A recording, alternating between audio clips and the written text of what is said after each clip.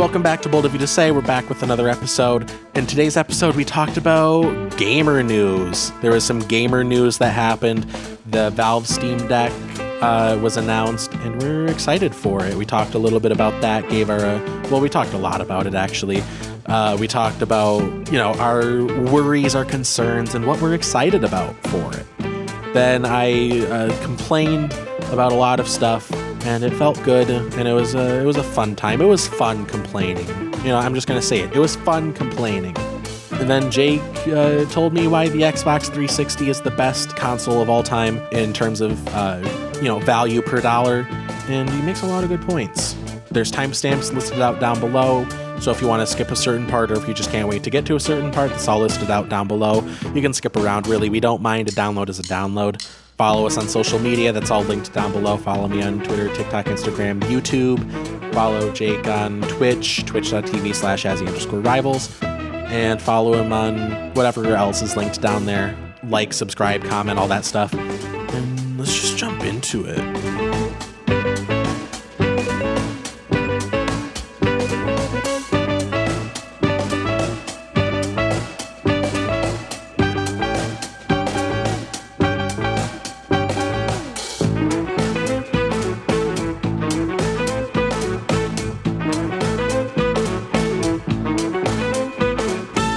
I gotta complain about this. So we were talking about this before we started recording. I found this article, scrolling through my newsfeed, and I sent it to the Discord because it's so it's one of those things where it's like someone that doesn't get VR writes about VR, and you can tell that they've like someone just told them about the Quest 2, It's the BBC it's the BBC article. Have you seen that before? I am not sure what you're referring to. I gotta pull it up here. So it's Thrill Seeker did a video on it. That's how I initially knew about it. Let's hear. So I believe BBC, they released a video. They released like a VR application, and it didn't do very well. I think it was like some Doctor Who VR application. It didn't do very well. I wonder why. As soon as they were close to, or they announced that they were discontinuing it, they put up an article called "What Went Wrong with Virtual Reality." Jeez. And this was back. I didn't like it, so that means no. That means that no one likes it. That means that it's not popular and it hasn't taken off, and it's a failure. Yeah, it was made in January of 2020. So wasn't that January of 2020? That's like when VR started to ramp up. Yeah, that was near halfway. We were well into wasn't it? We were well into the life cycle of the Index. The Rift S was still you could still buy it. It was still popular, but the Quest was starting to come into its own. I don't know if Link was probably available by that point. So VR was really starting to take off. Not to say it's huge or anything, but it's significant enough to at least acknowledge and be hey, this is a thing. So to be okay, well, we released this specific application and it didn't take off. So that means that it's VR. The whole medium is in the dumpster. I mean, imagine the arrogance of that. Imagine if you made a movie, right? Imagine you made a movie, it didn't perform well, and then you used that to say, okay, well, that means that cinema is a dying art form. You know what I mean? It's okay, you tried it, it didn't work out, but that doesn't mean that, you can just write it off. It just means you weren't good at it. Right. But yeah, so this article that I saw earlier, so the headline is "Virtual reality is the rich white kid of technology. For decades, VR has failed to live up to expectations, yet somehow it keeps receiving more chances and more resources." And this is from Wired. I'll have it linked in the description. I skimmed it, and basically what it's trying to say is VR wasn't good for a while. Honestly, for a majority of its history, it was not what I'd call good. It started in the 90s or the late 80s or 90s. with those big, like, like in the Thrill Seeker video, History of VR, I'll link that too. It's a good watch. But, it started out with that, and then it just kind of died off. Like, no one really cared about it until, like, when did the Rift come out? Like 2013? Like, are you talking about like CV1 or DK1? CV1 or either one, like ballpark, like 2013 to 2016, right? Am I right about that? Are you talking about like the first Rift that was like released ever, or are you talking about like the first commercial product that you can buy from Rift? Let's just Oculus? say the commercial one, the CV1. The CV1. Let's see here. It was released in. Oh my god! It was that long ago. Okay. All right. That makes more sense. It was released 2016. Yeah. So yeah. Then 2016 we get the Rift CV1, and to my knowledge, I don't know if the Vive came out before or after, but that's when VR, that's when the industry was like starting up again, right? So that was when it was basically resurrected. And so for the past 5 years, we've gotten, the technology has progressed really far. We have a lot more games for it. It's at a really good point now. I have the Quest, you have the Index, and we play mini golf together, and we're like 200 miles apart. That's magic. Also that mini golf game it's awesome. It's fantastic. It's so good. Very, very, yeah, very it's good. really good with friends. Highly recommended. Yeah, like that and like Rec Room and VR chat. It's incredible. But this article is saying that it's like, I guess it's trying to say it's not fair that it's been invested in. It's saying like, well, it's not as good as it could be right now. So that means that it should not have been invested in. Like the whole, like, it's the rich white kid of technology. It's referring to like fail sons. Like, you're like the son of a CEO and you have no talents. You just have a trust fund. So you just do whatever.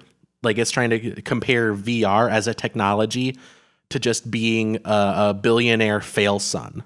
And it's the weirdest fucking comparison. Because it's like, so is your point that new technology shouldn't be invested in unless it's already popular? So you should only invest in something that's already popular? Well, how does it get popular if no one invests in it? Like it mentions like, Facebook buying Oculus and then pumping a bunch of money into it. And like, I mean, it makes money. The Quest 2 is very popular. I'm pretty sure they sell it at a loss, or I'm not sure, but they basically make a lot of money off of it. Thrillseeker selling just put like out games a video. He just put out a video today about the Quest 2. Mm-hmm. I'm not sure when. I believe in the next couple of months. He's going to discontinue. Sorry, they're going to discontinue the 64 gigabyte version earlier today. I'm excited for that. Yeah, they're discontinuing the 64 gig version, and then they're lowering the price of the 128 version to the base price, which is $300. What they're doing is they already had a 64 gigabyte and a 256 gigabyte model, and they're discontinuing the 64 gig and replacing it with a 128. So you can get 128 or 256 gigabytes of storage, which, awesome. Yes, more storage for the same price. That's great. Oh, and they're also including a silicone face cover because because of people all have been the complaining about issues. People have been having like skin irritation, I guess, from one of the chemicals in the facial interface. So anyway, good guy Oculus, awesome. But I had to complain about this article. It's so like this is the shit that like people were writing about video games like in 30, 40 the years 70s. ago. And what is this Pong? Who invested in this Pong game? I don't get it. I tried to release an Atari, and it didn't work. So obviously the industry is dead. I don't know why people bother with it. It's the exact same thing. And it's so annoying. And then 20 years later, it becomes one of the best. I think it is the number one most profitable industry. Or it's surpassed music. It's surpassed music, TV, and movies. Yeah, I think you're right about that. Yeah, gamers rise up. Gamers rise up. Another part of this article that bothers me is it's basically well, VR hasn't replaced video games. In fact, 2D video games are still very popular. It's yeah, no shit. VR isn't trying to replace traditional flat screen games. Yeah, that, right? It's trying to be in the same space as regular flat screen games. Yeah. Yeah, it's such a weird, I don't even know, VR has failed because it hasn't replaced flat screen games. It's well, it's not trying to. It's saying 3D games, like games that are rendered in 3 dimensions are a failure because people still play 2D platformers. Right. They're not mutually exclusive. So yeah, David Karpf, the guy that wrote this, I'm officially calling you out. I don't like your article. I'm making a call-out post on Twitter.com. David, the diss track will be out later tonight. Dick. It's the size of this walnut, except way smaller. You tell him. Thank you. All right, I think I'm done complaining about that. That's just something stupid that I saw that I needed to complain about. I'll have more of this segment, Alex Complains, later on. I have a couple more things that I don't like. And I'm just compiling it all into one segment. But before we get into that, we got gamer news. News. Gamer news. So if you haven't heard, Valve has released, or they haven't released, but they're going to release a new piece of hardware called the Steam Deck. And people are comparing it to the Switch because obviously it looks like the Switch. It's a handheld. And it acts like one too. Yeah, it's a handheld, basically a gaming PC, but it has the veneer of a console, but it plays Steam games and stuff from the Epic Game Store and Origin. It's a gaming PC with the form factor of a larger Switch.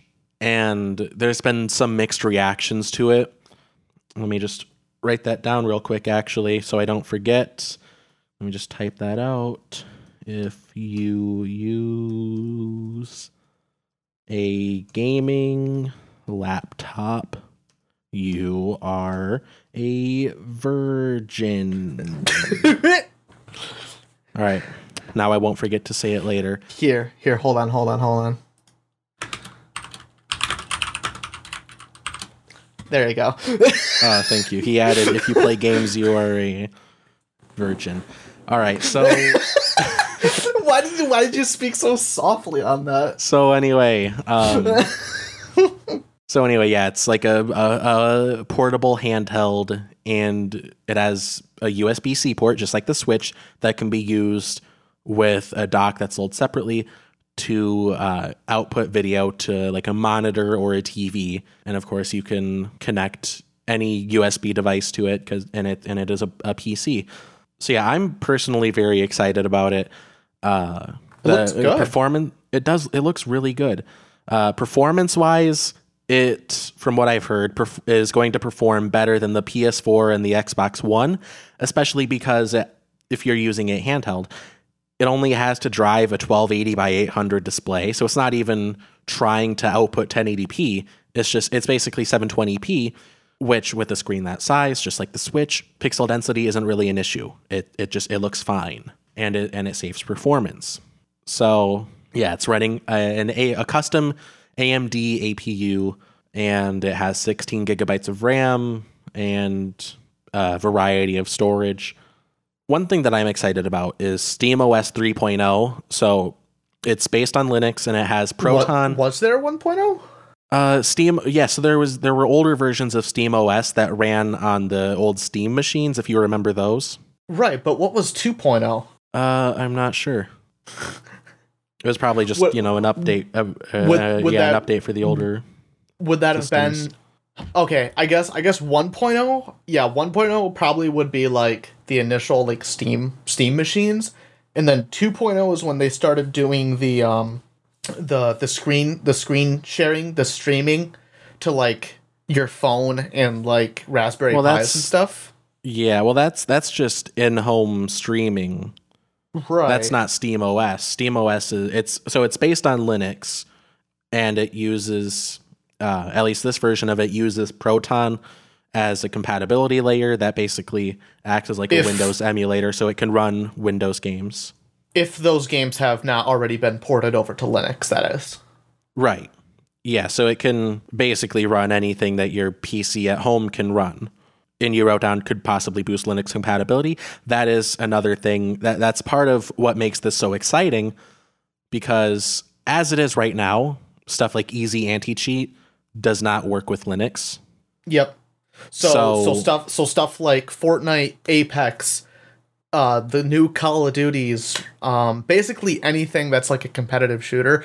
Actually, even the Master Chief Collection, well, without enabling within Steam the no mods option, won't work on Linux. Yeah. So Valve is working with those anti-cheat software developers. No, they're not working with it. The thing is, if this Steam Deck becomes super popular and sells as much as the Switch, then these companies will be forced to change how they do their anti-cheat so that Linux is going to be compatible with it. They're not working directly with them. It's just, as if this thing is, if thing popular, then anti-cheat will work with Linux. Right. Well, that would rely on it becoming or selling well enough to warrant that. But from what I have heard, Valve is working with companies like Easy Anti-Cheat to make it run on the Steam Deck. I forgot the name of it for a second. I wanted to say Stream Deck, but that's not right. No, they're working with Easy Anti-Cheat and presumably other anti-cheat software developers to make it run on the Steam Deck on day one. So there's no compatibility issues, with the initial launch. Because if it does launch and Easy Anti-Cheat doesn't work, who's going to buy it? Who's going to buy a Steam Deck if you can't play like Fortnite or Apex or any other competitive online game? People who want to play CSGO on the go for some reason, or Team Fortress 2. It puts the Go in CSGO. CS on the go. So yeah, they're working with the anti-cheat people to make it compatible, because it is in Valve's best interest, because if day one it doesn't work, then that's going to be its reputation. Oh, you can't play competitive games on the Steam Deck because the anti-cheat software doesn't work. And then if it does later on get fixed, they still have to deal with that initial reputation. And if sales don't look good at first, then it snowballs. But yeah, so anyway, I'm excited for SteamOS because it seems like, especially with the anti-cheat stuff and everything coming together, it seems like it's a really good option for living room PCs. I know a lot of people, I don't know how popular it is these days, but I know in past years it's been popular to have a separate PC in the living room for like a home theater, or just, to play PC games in the living room.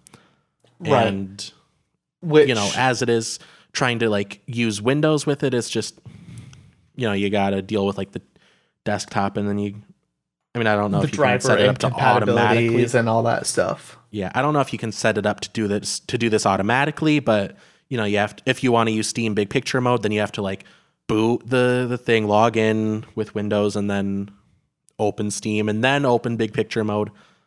Basically, you have to have a mouse and a keyboard.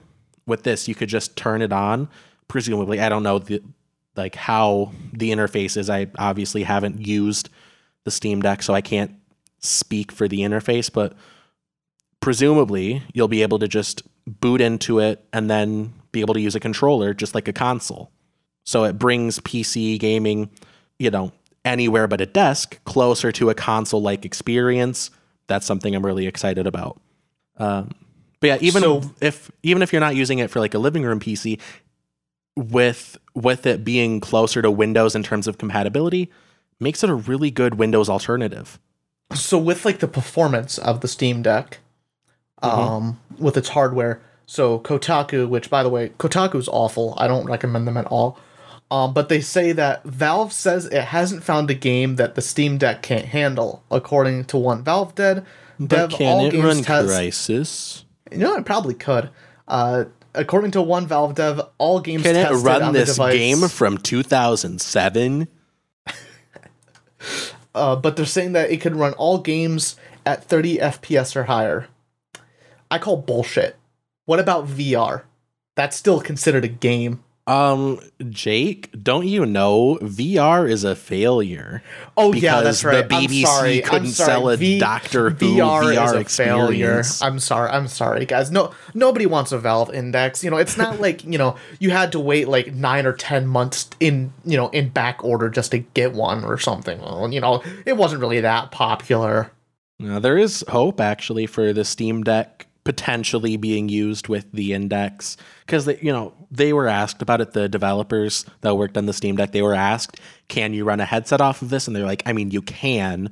I don't know how good it's going to be, but apparently Valve has filed some patents for their own version of split rendering, which splits the rendering between like the PC, like a desktop PC and something like a Steam Deck that you have connected to the Index, and you can just have that like on you, and it could possibly be a solution for wireless VR. I don't know the specifics of it. I am like out of my depth talking about it, but it's just something cool to have on the radar. So there is some hope for it being applicable to VR, the very dead industry. But yeah, so anyway, no Joy-Con drift. That makes it an automatic win. But well, actually, no, it shouldn't. Yeah, it shouldn't have Joy-Con drift, because I'm looking at the actual the sticks themselves. It uses a different type of joystick. They use actual analog sticks and not the little tiny nubs that the Switch uses. Yeah, honestly, they might as well have used the circle pads from the 3DS. Those things were tanks. I feel like the circle pads got too much hate. Well, they got hate because, the Vita came out and everybody was like, oh, we want 2 circle pads. And then, you got the Circle Pad Pro adapter, and then everybody realized, oh, wait, there's no use for this. Yeah, because, 3 and then everybody games shut supported up and stopped complaining. Yeah, I think it was 2 Resident Evil games. It was Metal Gear Solid 3 and Kid Icarus Uprising. I think vaguely remember seeing a Call of Duty game on the 3DS that was compatible. There was never a Call of Duty game. Nope. Okay, must have been something like that. But anyway, I remember really wanting the Circle Pad Pro, and I was like, where do I get it? Because I never saw it in stores or anything. I was half convinced it was a hoax because of how little I saw about it. But then they put out the new 3DS with the little nipple nub. Right. And it's like, well, this is an nipple experience. That wasn't actually terrible. Honestly, the little nub was not terrible. I remember using it for Majora's Mask, and it was all right.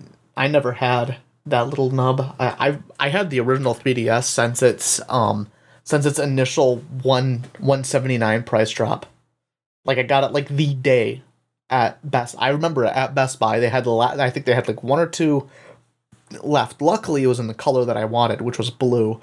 They had 1 or 2 left, and they didn't even update their systems or change the price. Because when I went over and I saw it, it said $250, and I asked one of the reps. I was like, hey, I believe Nintendo was doing a price drop today. Is that still true? It's oh yeah, we just never changed the signs. So it's oh, okay. Can I please have a cheaper 3DS? Ooh woo.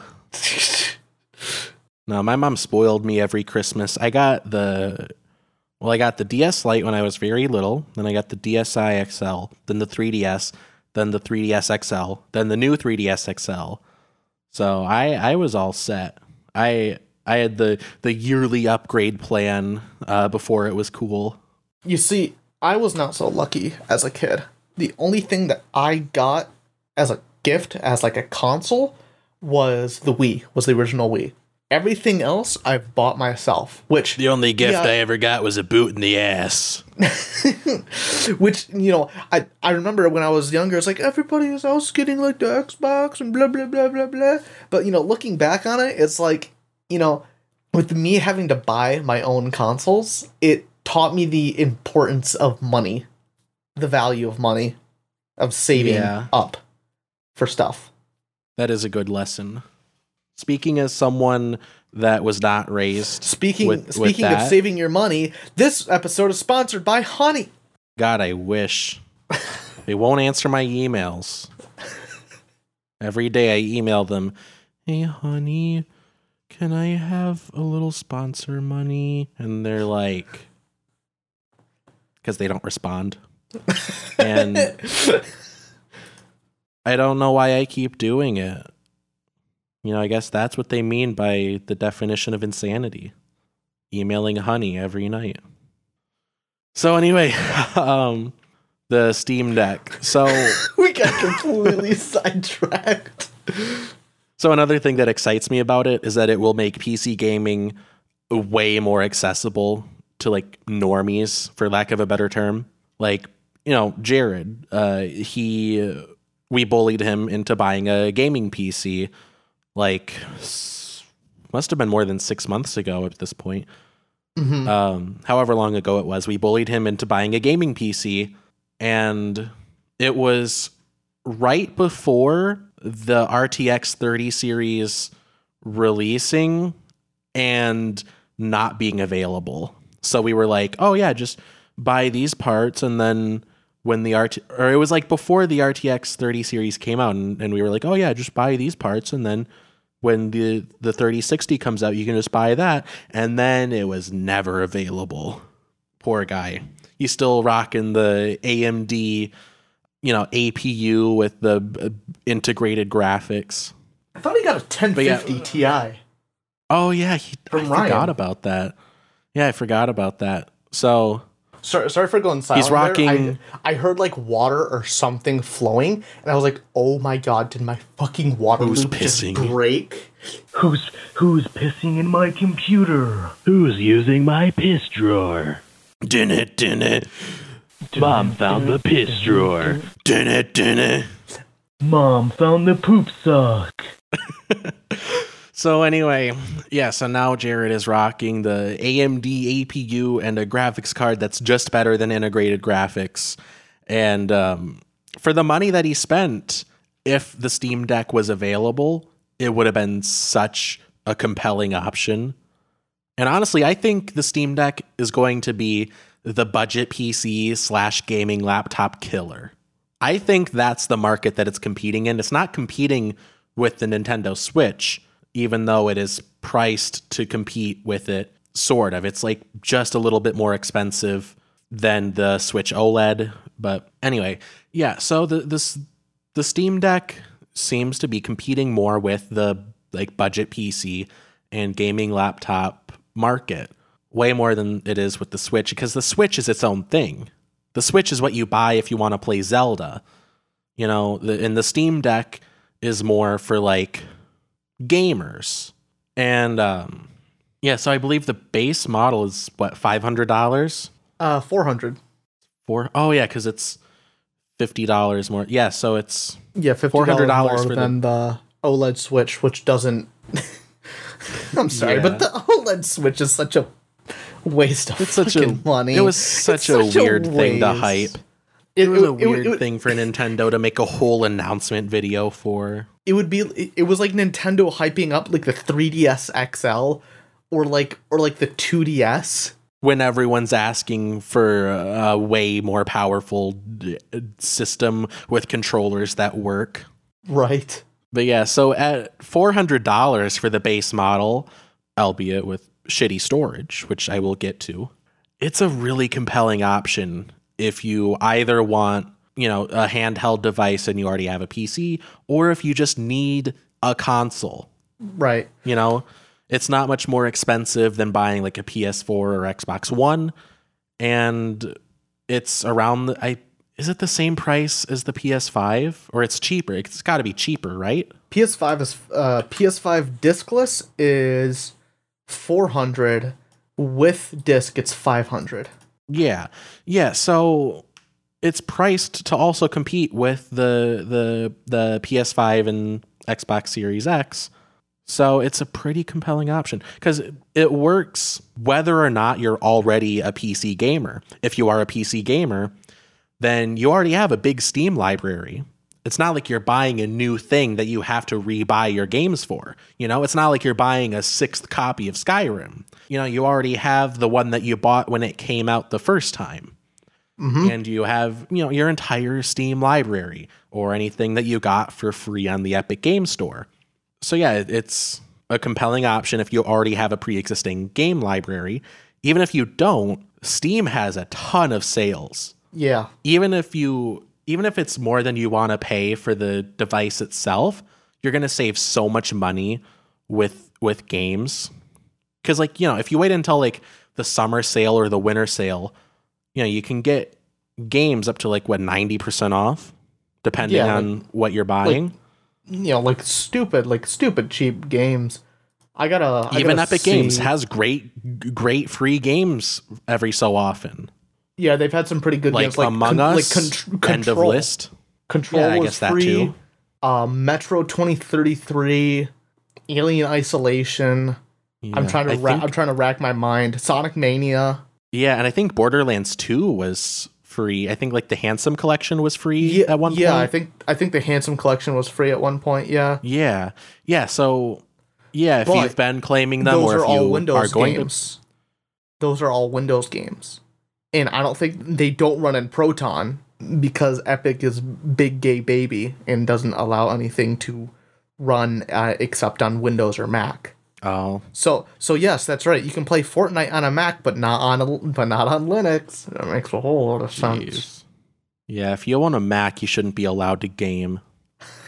I remember it being mentioned somewhere that there was going to be integration with the Epic Game Store and Origin with SteamOS. I don't know if there's going to be compatibility with it on day one, if how they're working with Easy Anti-Cheat. I don't know if they're gonna.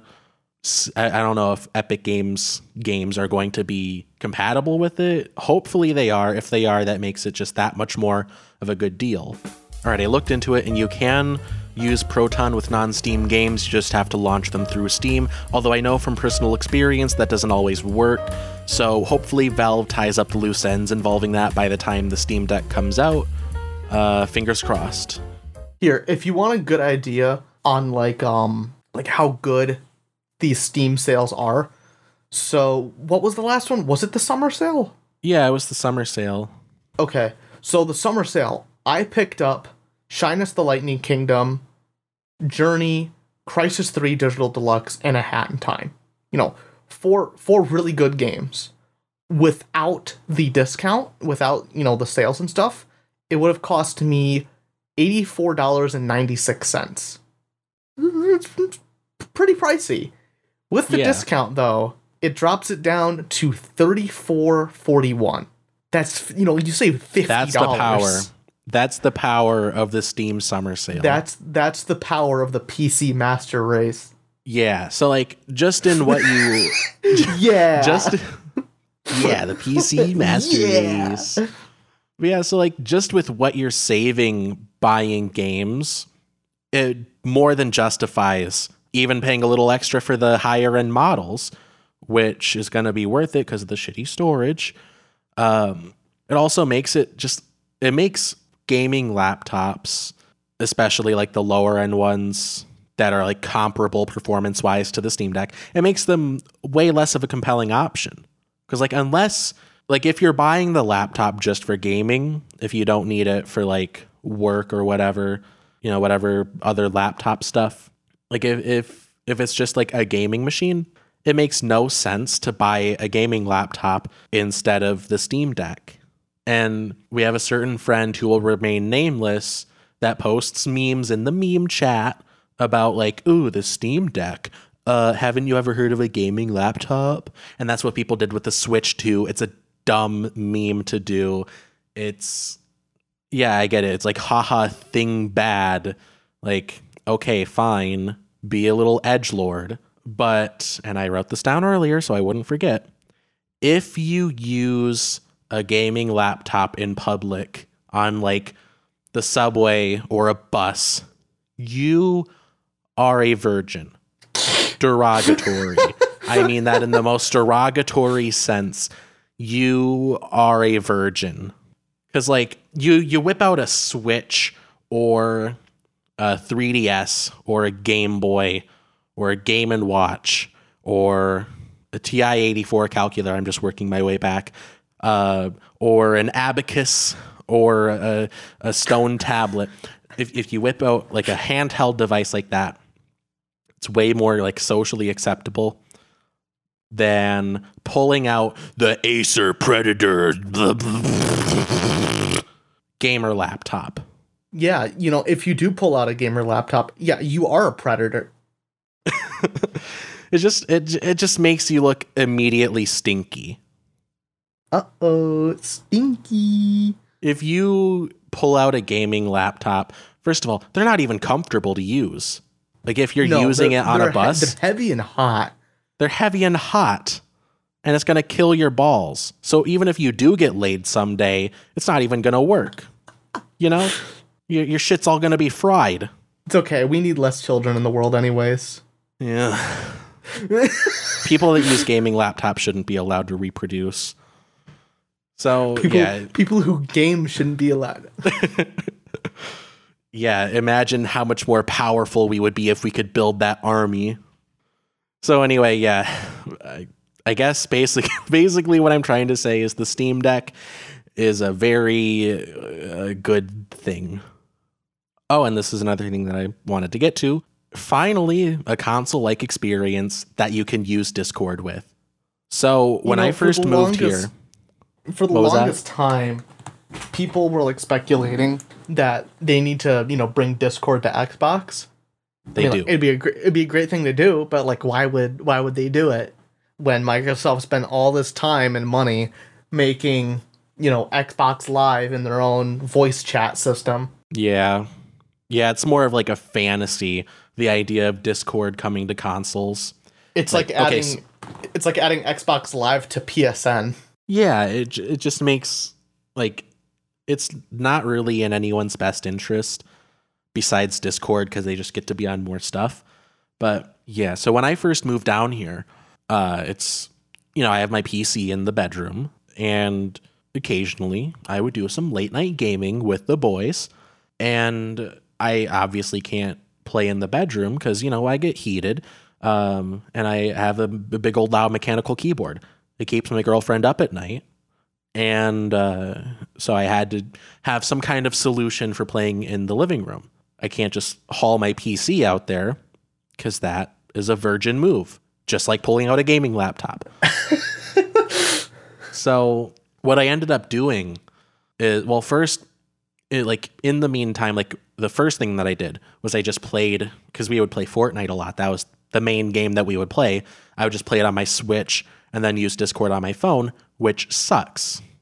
It's terrible. It's not a good experience. Either you have it on like speakerphone and everyone can hear your game playing, or you use like headphones with the phone, but then like similar issue, you can't hear the game.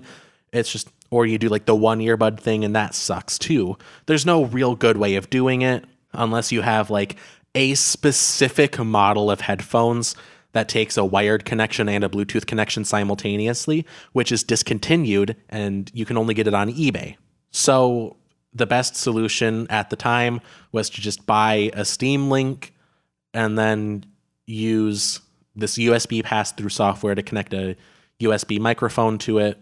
So then I was able to play Fortnite on the PC through the Steam Link, which also kind of sucks. Basically what he's saying is you had to jump through a whole bunch of hoops in order to get it working. Yeah, it works, but even then it still sucks. Because another issue, if you connect, let's say, an Xbox controller to the Steam Link with Bluetooth, then it only works with Steam games because of the way that it does the input.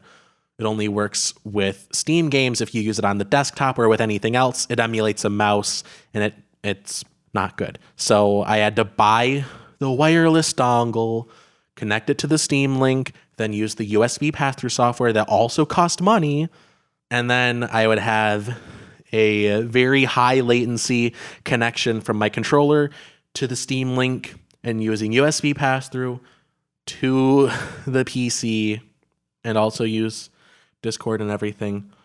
Basically, what I'm trying to say is if I had a Steam Deck, it would be so much simpler. I have a very unique one device. I have a very unique setup for. I have a Steam Link. I have it set up through my Raspberry Pi. But I have a very unique use for it. Do you want to take a guess of what it is? Porn. God, you know, I knew you were gonna go there. God fucking Christ. Tell me I'm wrong. You're very, very wrong. What I do is I set it up downstairs in the exercise room. And so I set it up so that when I plug it in, you have it downstairs. It's been forever since you've come over, dude. But what it'll automatically do is when I plug it in, it will automatically launch Steam Link and automatically connect to my computer upstairs. And I have an Xbox 360 wireless controller dongle. I turn on my controller, and then I can exit Big Picture, and then I can watch YouTube videos from my PC downstairs to... It's like a really old, like, 720p TV. So that's my use for Steam, for my Steam Link. You would have saved so much money just buying a Chromecast. I already had like two Raspberry Pis laying around, in addition to 2 different Xbox 360 controllers and the wireless adapter. Well, I guess you use what you got. Are you planning on getting the Steam or the Steam Deck, or have you reserved it already, or no?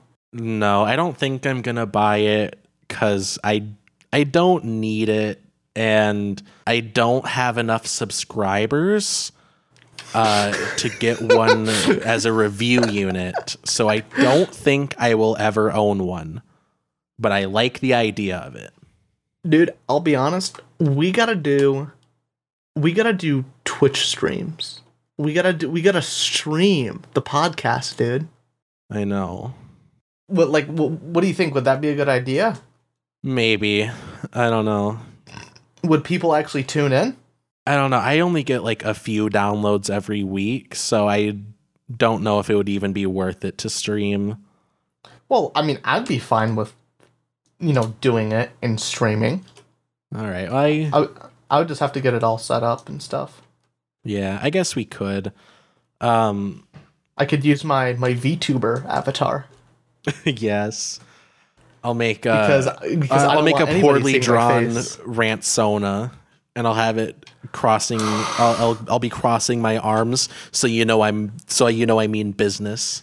You know what? Fuck you. Uncrosses your Rantsona's arms. Yeah, maybe we can do that next episode. So anyway, as I mentioned earlier, you can dock the Steam Deck. They really picked a terrible name for it. I know I'm beating a dead horse complaining about the name. At least it's not the new Nintendo 3DS. Jeez. You know what? At least that one makes sense. Because there was the 3DS and then the new one. But it's the Steam Deck, which is one letter away from a completely different product. But anyway, as I alluded to earlier, there's an official dock that's going to be sold separately that you can use to connect a monitor, mouse, Ethernet, USB peripherals, all that stuff. But, I mean, you can just use any USB-C hub. Any USB-C to HDMI dongle, any USB-C hub for connecting anything. It's just a PC. You can use anything that works with a PC on the Steam Deck. So that's another automatic win for it, because you cannot do that with a Switch. I don't know about connecting like a simple USB hub to the dock, but I know that you can't use just a regular USB-C to HDMI adapter on the Switch. It has to be the official Nintendo Switch dock or like Or one some of like sort the of approved private- ones. Yeah, or like a third party one.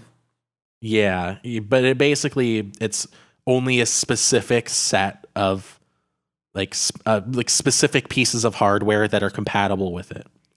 Now there And the fact are that you- different USB-C stuff that you can use for Switch.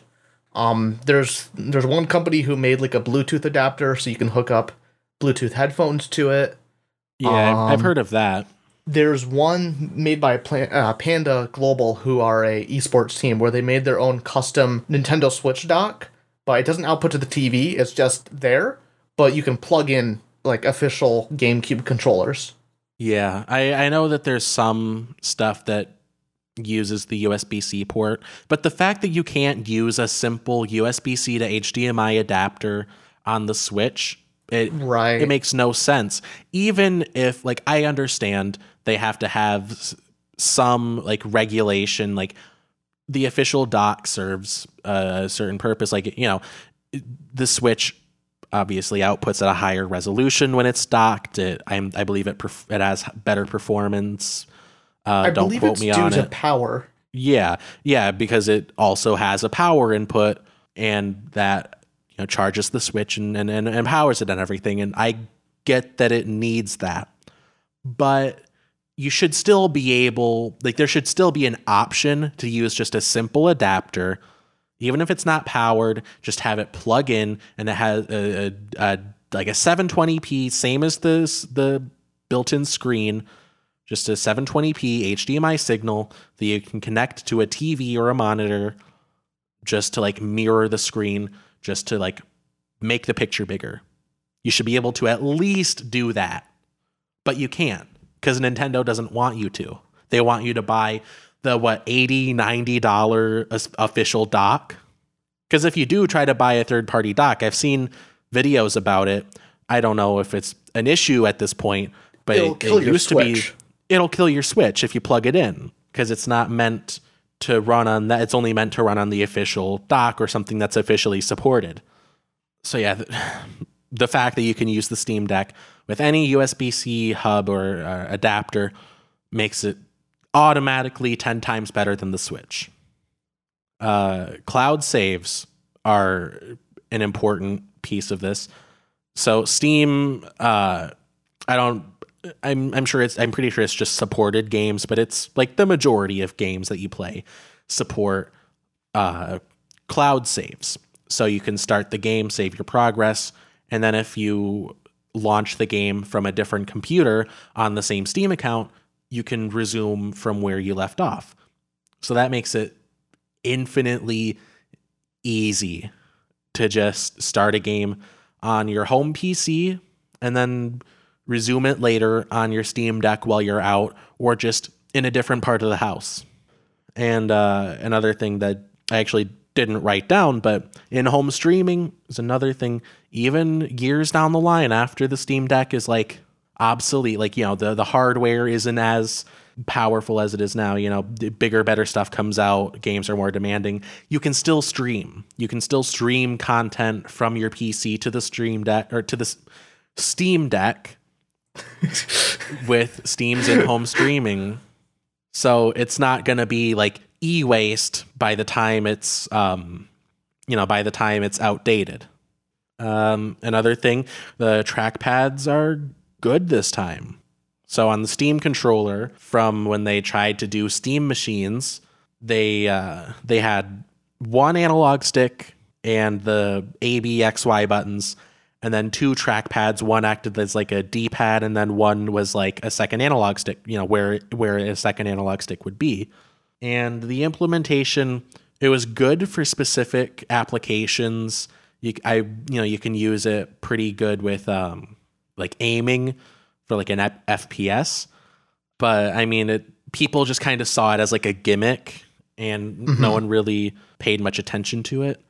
The only real use that I saw from it is like using it in like a board game like Armello, or something like an RTS, like like StarCraft or like League of Legends or something like that. I really didn't see it fit for FPS games. Yeah.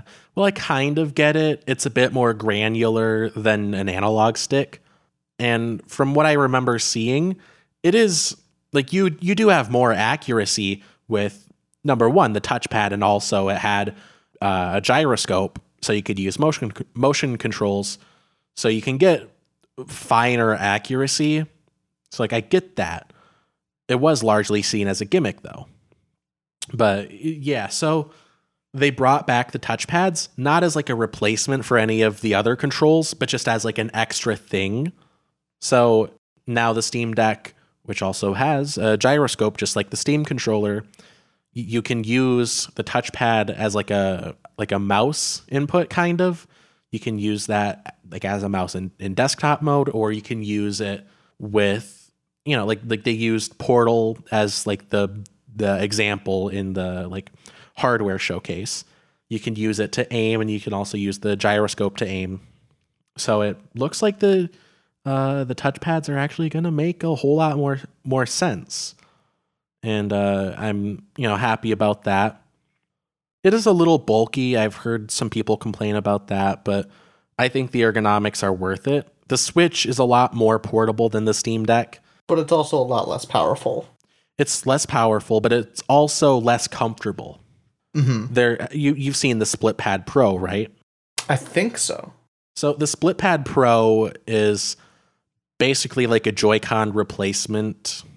You attach it to the Switch like the Joy-Cons, but I'll see if I can find a picture of it. These. Yeah. I've seen these before. Yeah, it's basically like closer to a full-sized controller. And that's for docked only, right? No, not for docked only. It's supposed to be for handheld. Let's try. Handheld only. My bad.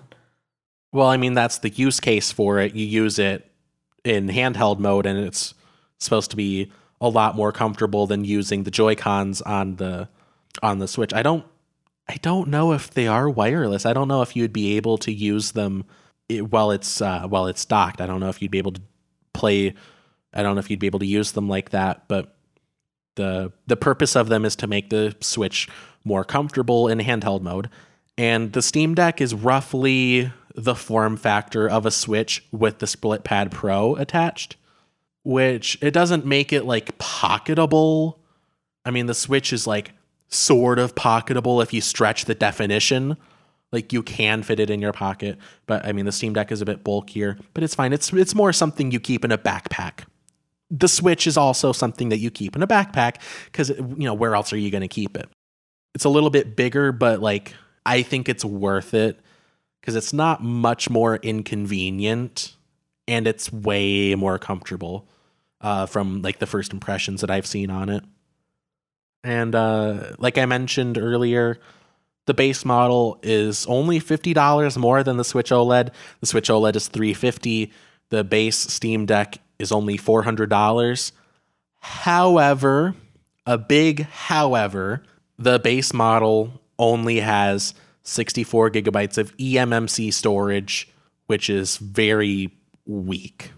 eMMC storage is basically what you find in those like netbook laptops that are like $130 at Walmart. It's what your phone has, basically. Yeah. And I believe it's what the Switch has, but the Switch is optimized to use that slower storage, which I'll touch on a bit later. But right. Yeah, in addition, 64 is not a whole lot, especially if Activision gets their shit together with the anti-cheat for like the newer Call of Duties. Because let me pull up the new COD, like how much. Cold War and Modern Warfare is 307 gigabytes. Yeah, so you can only store that on the highest end model of the Steam Deck. Barely. Yeah, it takes up like over half the storage. Like, what's the highest end? 512? Yeah, 512. And who knows how much the OS is going to take up? Probably not a whole lot because it's Linux. It's not gonna be as much as Windows, that's for sure. But yeah, so eMMC is a lot slower than NVMe or even a SATA SSD. Now the 256 and 512 gigabyte models do use NVMe drives. So I personally, if I was going to buy one, I would pay a little extra for the 256 gigabyte model because it's going to be so much more convenient to have, number one, more capacity, number two, faster storage. Now, there is an SD card slot. There's a micro SD card slot, just like the Switch. However, there's a lot of worry out there about whether SD cards even have a high enough transfer speed to run PC games off of them. I mean, on the Switch, you can do it because Switch games are optimized to run on the Switch. PC games are meant to run on a PC off of an internal hard drive or SSD. So, we don't know for sure exactly how much worse it's going to be running them off of an SD card, but I wouldn't rely on that as your primary storage. What I would recommend is getting a higher end 256 or 512 gigabyte model, and then install whatever like open world games or anything that has to stream like a lot of assets. I would put that on the internal storage, and then use like a very large, like a 1 terabyte or even like a 2 terabyte. I don't know if they have 2 terabyte SD cards, but a higher capacity SD card for like bulk storage if you have a lot of games that you want to have locally installed.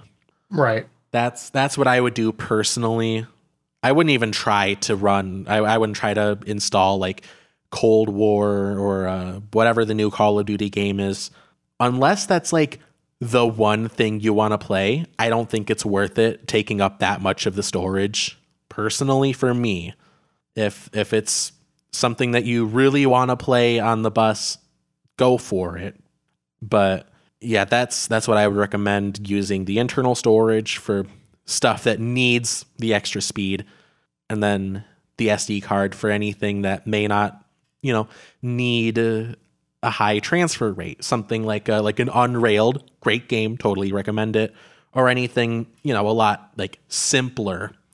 Because for something that's like, that doesn't have to stream a bunch of assets, all that you really need to worry about is just like load times. But once you're in it, it's not going to be that big of a deal for certain games. But yeah, so the internal storage officially, and this is one thing that there's a lot of confusion about, the internal storage is not officially upgradable. Obviously, the two higher end models have NVMe drives that they used for storage, and you can get to them. I don't think it's quite known how buried they are, like how much you have to get into the unit to get to them, but they are there. You could potentially get to the NVMe slot and then upgrade the storage that way. Right. I'm really hoping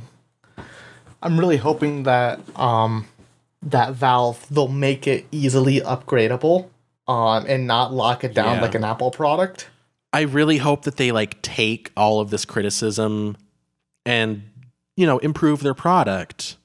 Like I just bought a new laptop and it has a very easily accessible second M.2 slot. That's what I meant to say. M.2 slot, not NVMe slot. M.2 slot. It has a very accessible... Whatever. It has a very accessible secondary M.2 slot. You don't have to open up the laptop. It's just one like panel that you take off, and you just put the second SSD in there, then close it up. You're good to go. I really want something like that on the Steam Deck. It seems like the perfect thing for it to have. It doesn't make sense for it to not have that. Right. But I mean, at the very least, it would be really cash money if they would make the internal storage very easily accessible for the end user. Right. Just like a simple, like 2 screws and that's it.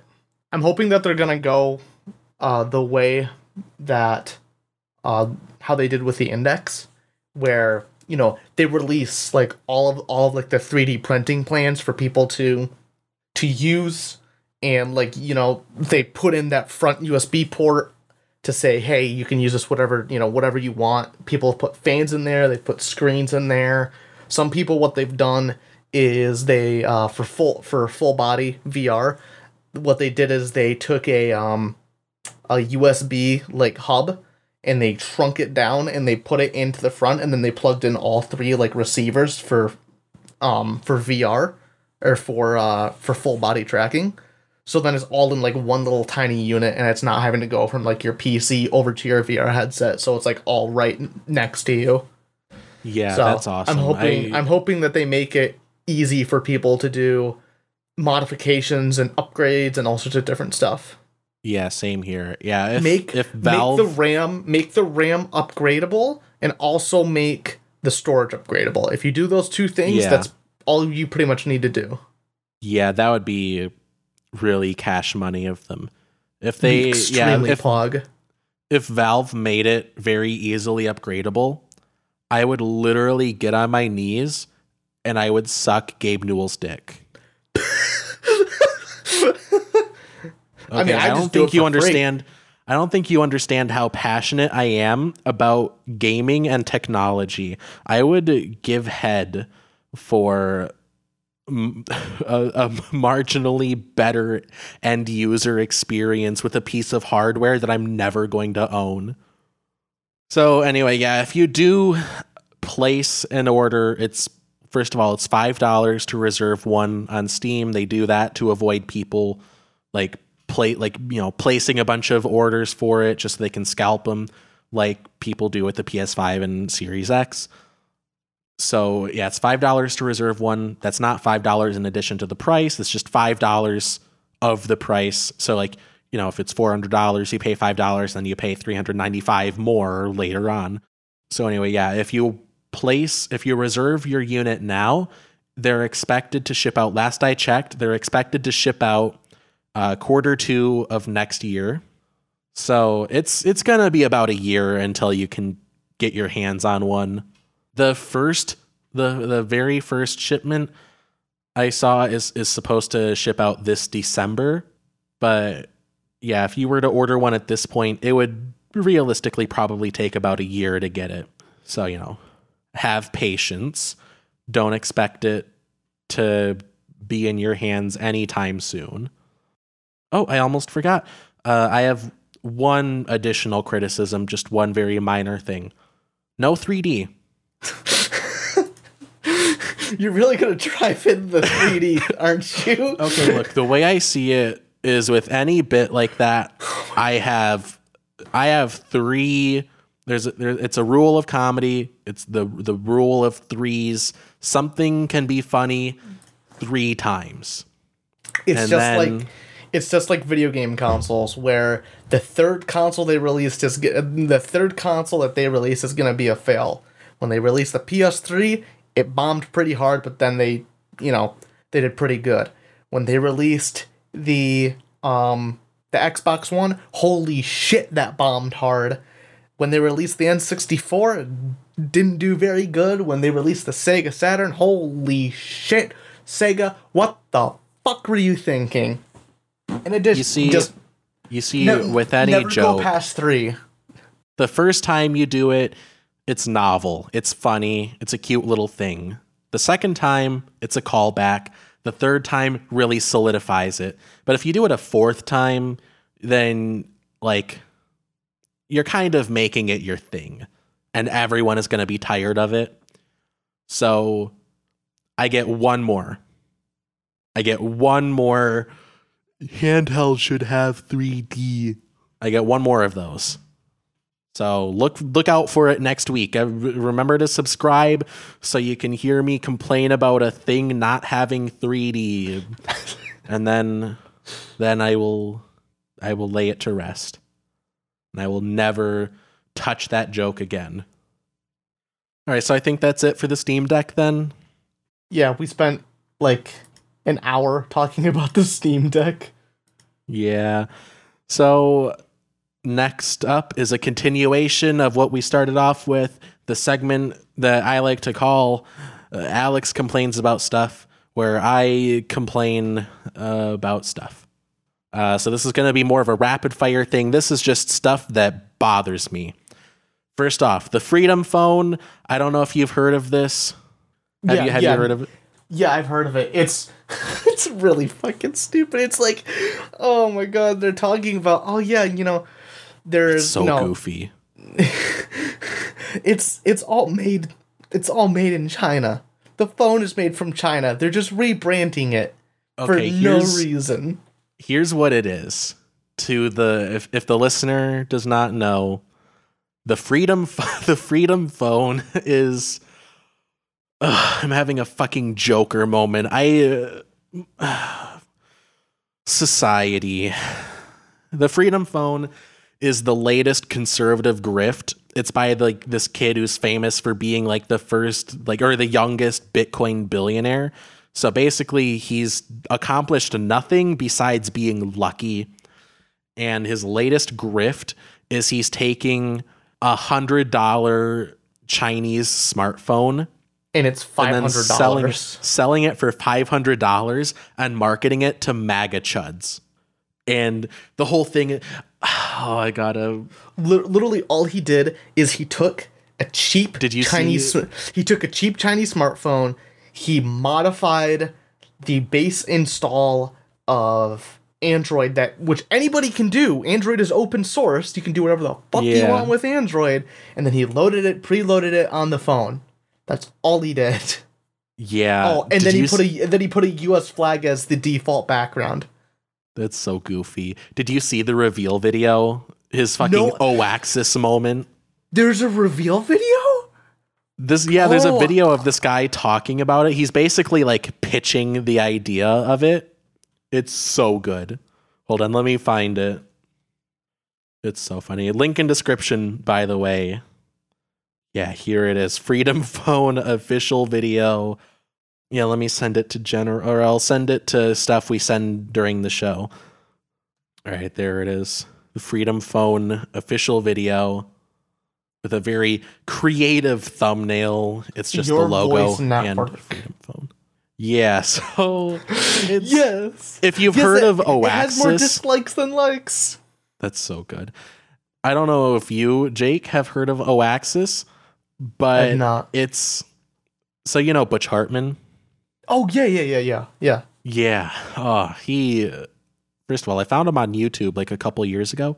Seems like a really cool guy. Turns out kind of a weirdo. He tried to start this Christian family-oriented streaming service called Oaxis. And it's a whole rabbit hole. We can go down it later, but basically the Freedom Phone video invokes so much of that energy from the Oaxis Kickstarter video. I'm watching Oasis. I'm watching this video, and it looks like they just hired some guy off of Fiverr to make this video, to edit this video. That's what it looks like. It is very. They just hired some random guy off of Fiverr. It's like the template that they used was conservative grift. It has every element of a conservative grift. It has the overly I guess patriotic background music. It sounds like you're at a fucking army ceremony. It has the red, white, and blue text. It's just it's such a goofy thing. Anyway, link in description, watch it. It's hilarious. But Candace Owens, who is the king, or I guess the queen of conservative grifters, tweeted about this, and she's like, "That's so awesome. Well, let's stick the middle finger up to big tech. Yeah, let's use the Freedom Phone and use my offer code for whatever not enough off." And then, you know what the funniest part about that tweet was? What? Twitter for iPhone.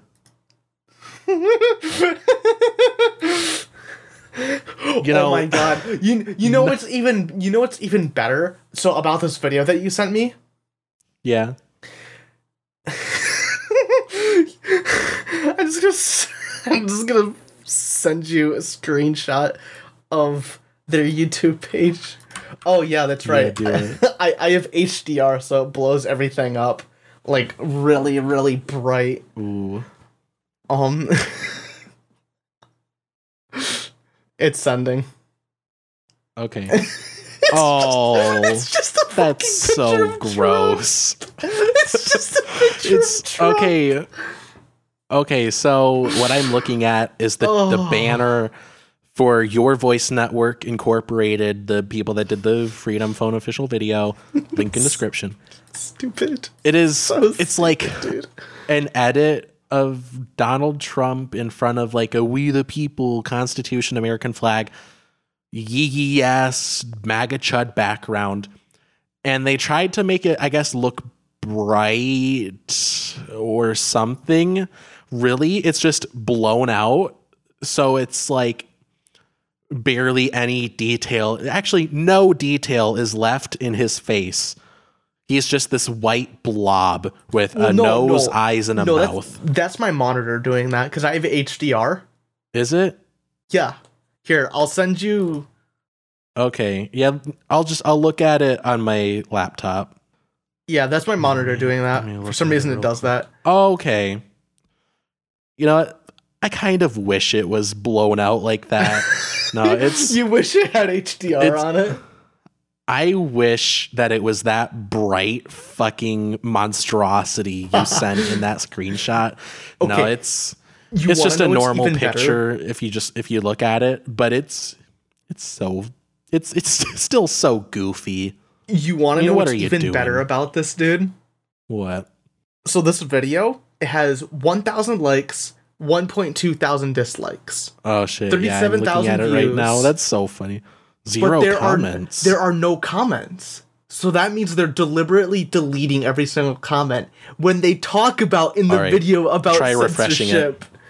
Try refreshing it. Let me screenshot it real quick so I have evidence of it. Where's the fucking... There it is.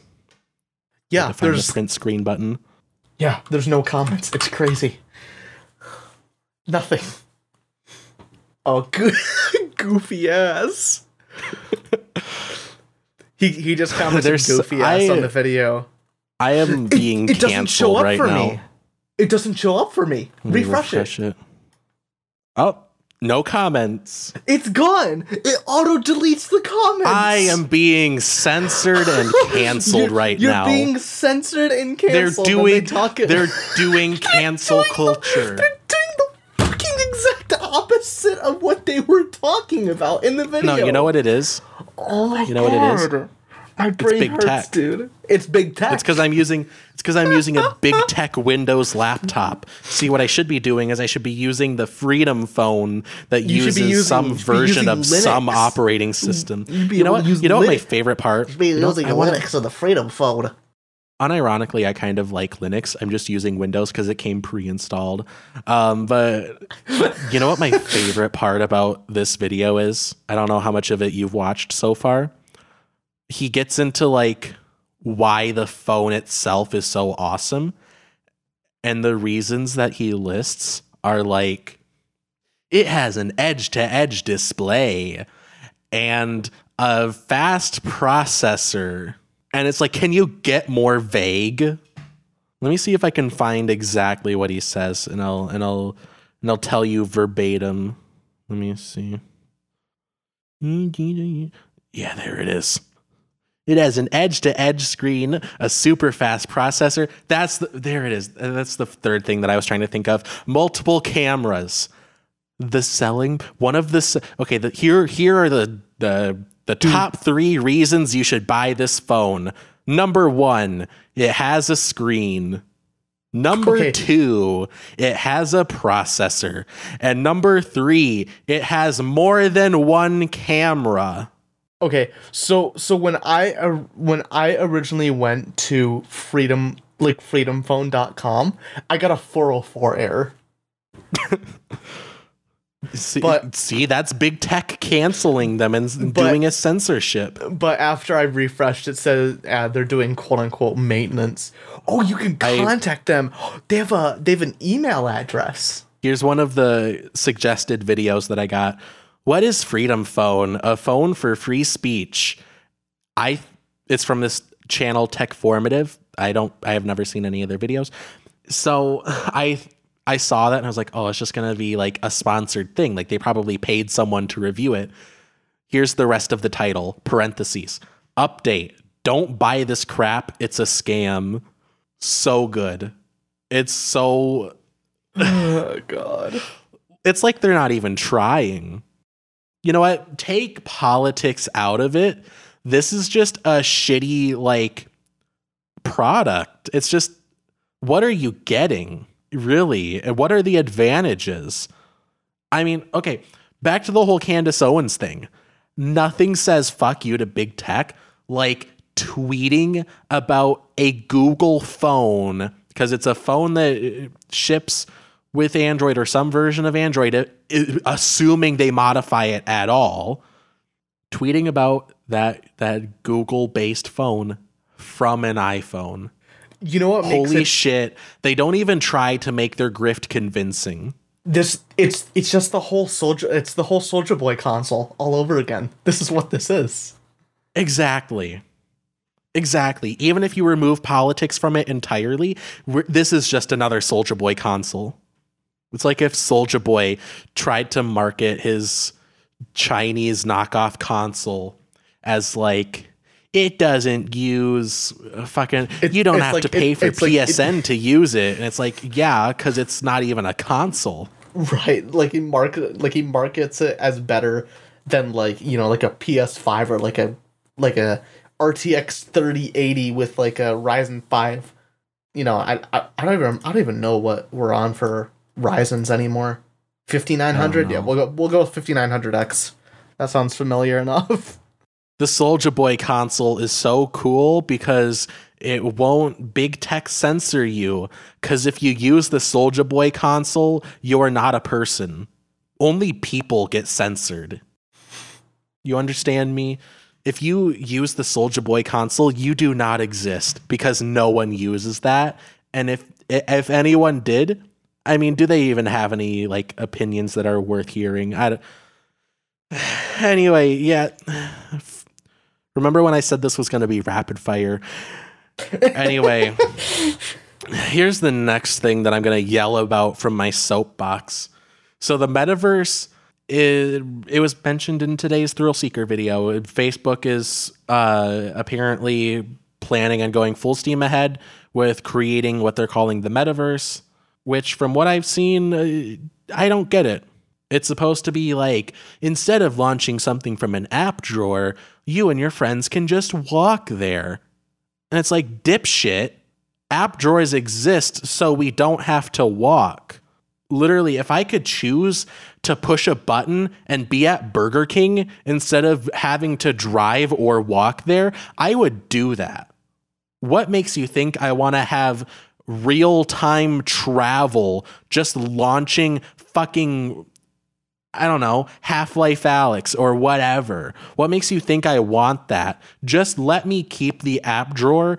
It is infinitely better than any metaverse could be.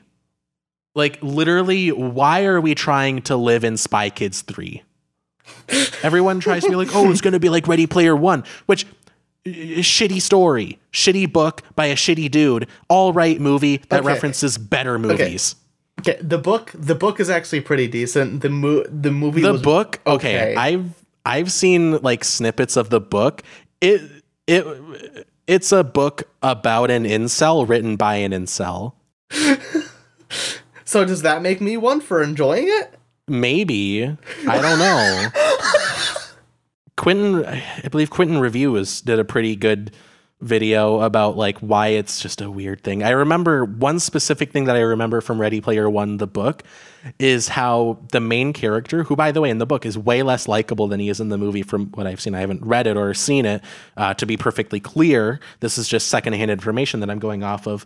But there's like a whole like passage where this guy is talking about how women use like unrealistic avatars. And it's like, they're not even hot in real life. So why should they be hot in the game? And then immediately after that, he's like, yeah, my avatar is super buff and has clear skin, even though I'm kind of fat and have acne. And it's like, what the fuck? This is beyond parody, because it's not even like as a joke.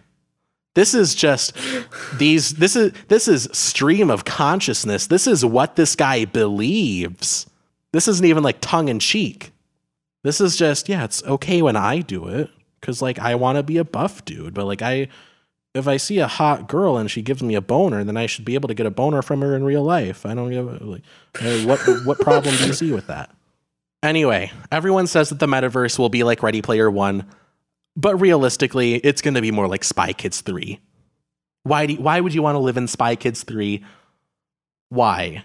Why?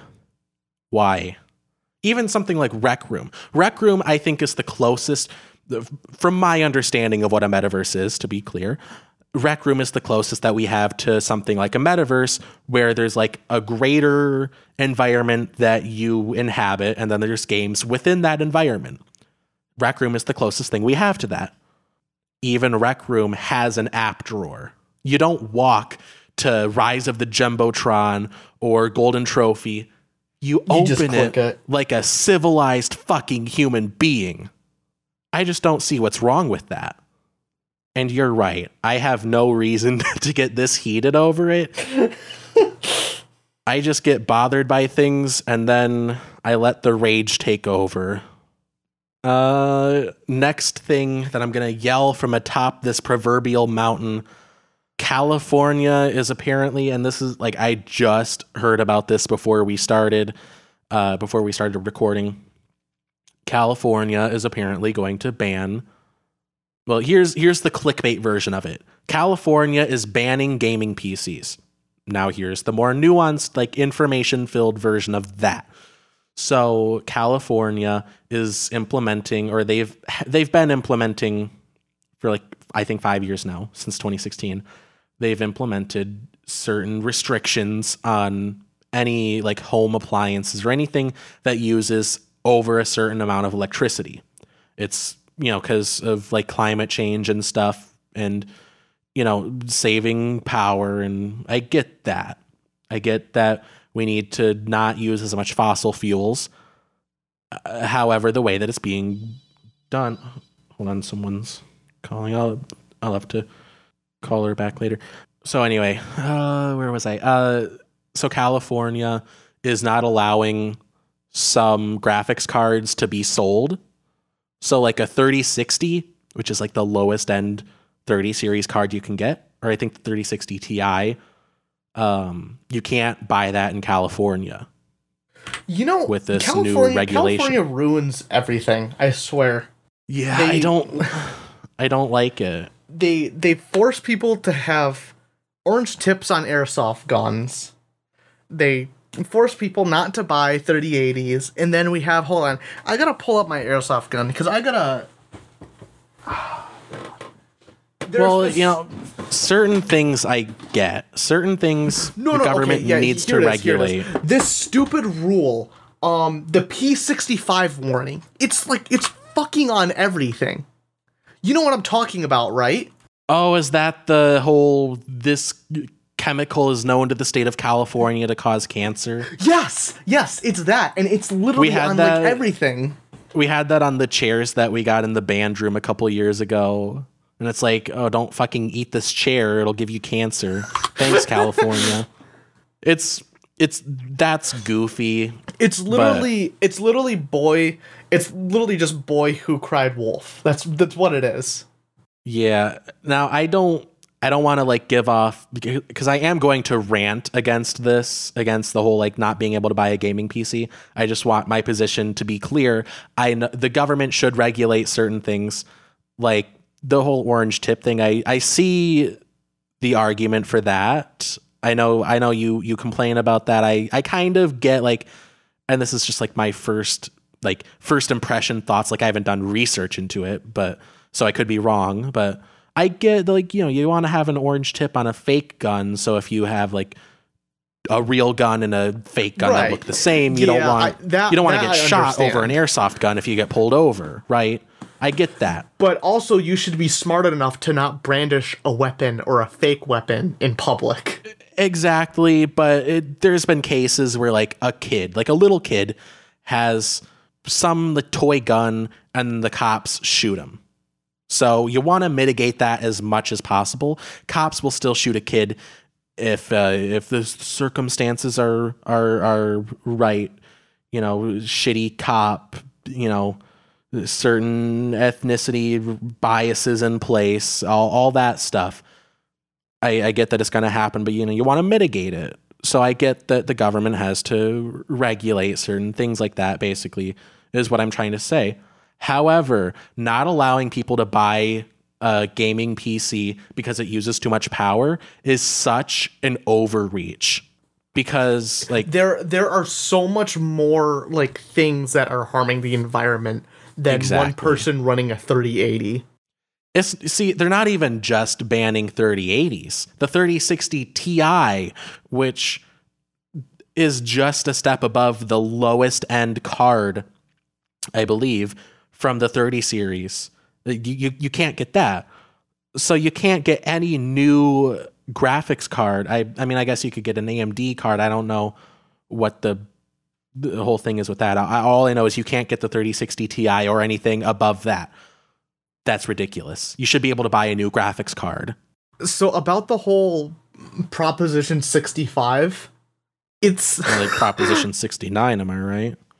Shut the fuck up. Yeah, you won't be getting 69 because it'll cause reproductive harm.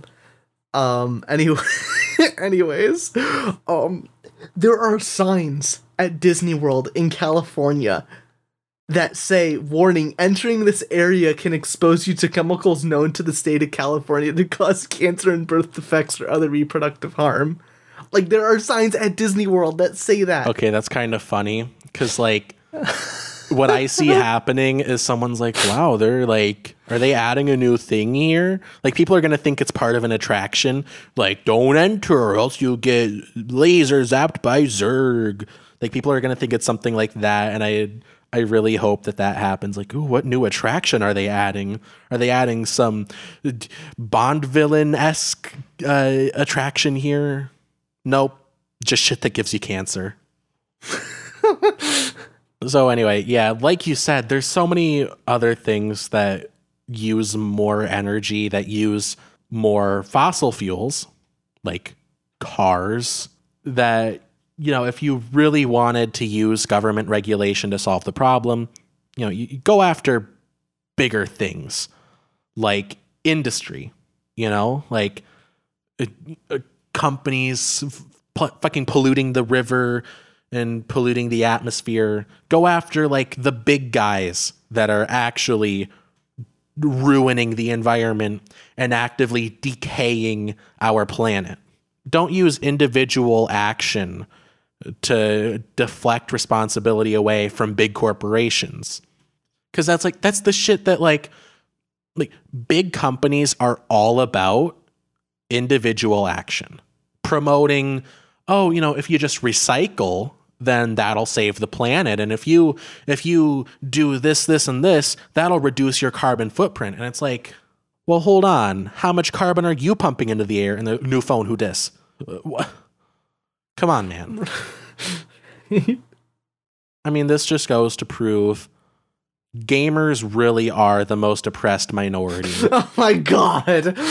That's okay, you know what?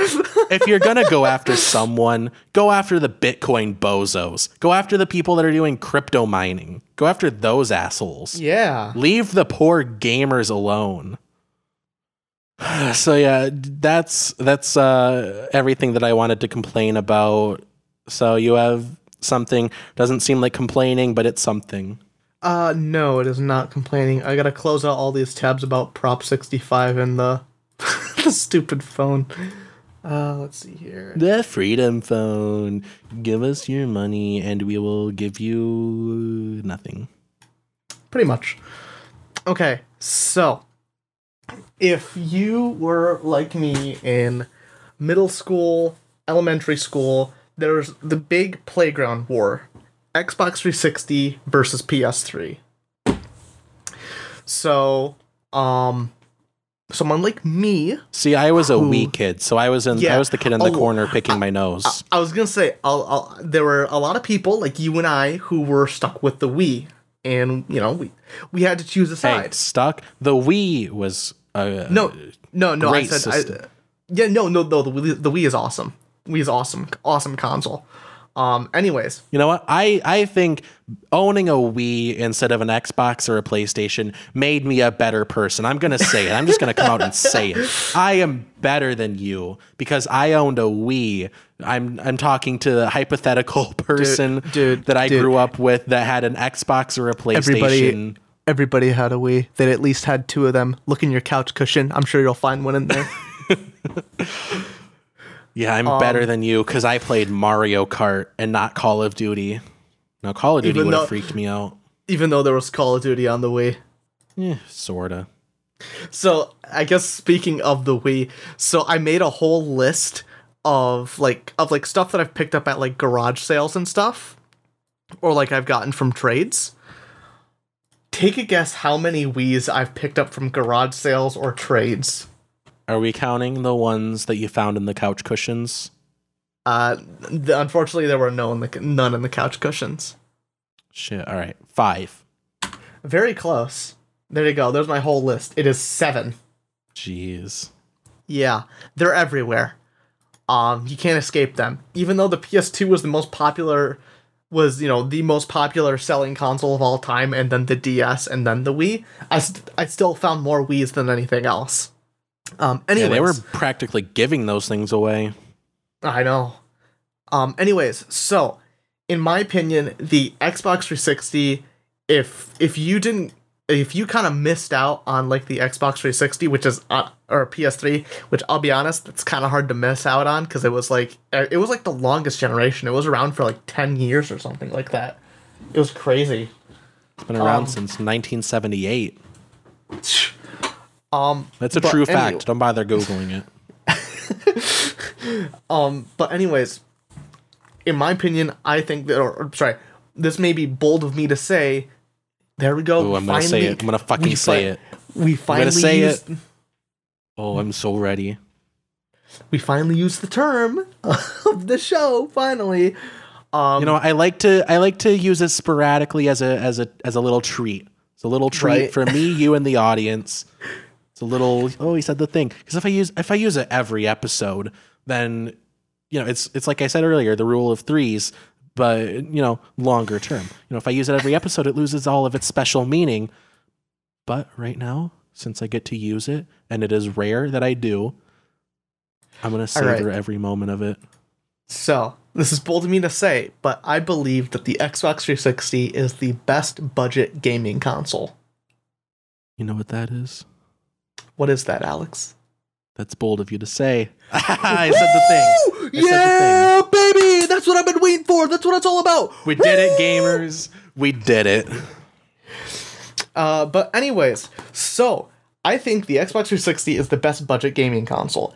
That may be up for debate between the Wii, which I'll be honest, the Wii is probably one of the better ones because if you want to mod it, pretty much got everything from the NES all the way up to the Wii era, which that's a lot of consoles. But in my opinion, if you want something that's recent, pretty modern games, my recommendation is that you pick up a Xbox 360 Slim. They're I think it's $50 to $60 for a 250 gigabyte Xbox 360 Slim. Some of the best games that have ever come out are on the Xbox 360. Grand Theft Auto 4, Grand Theft Auto 5, all the BioShocks, the Orange Box, all the Mass Effect games. You know what? Skyrim, Red Dead Redemption, Portal 2, the good Batman Arkham games, Gears of War. You make a really good point. All the Gears of War games, Oblivion, all of the great Call of Duty games except for Ghost and Advanced Warfare. Piss off. Halo fucking 3. Halo 3, Halo 3 ODST, and Halo Reach. Some of the best Halo games ever to come out. You got BioShock Infinite, Street Fighter 4, Fallout 3, Fallout New Vegas. You get the Forza games, Minecraft, Dark Souls 1 and 2. Far Cry, the Assassin's Creed games, Bayonetta. Please, I can only get so hard. There's so many good games. Dead Space, the Dead Space series was on the 360 era. There's just so many great Borderlands. Holy shit, Borderlands was huge. There's just so many good games on the Xbox 360, and you could get these for dirt cheap. Like, throw out a game that was released for Xbox 360, a game that you would want to play on the Xbox Arkham 360. games.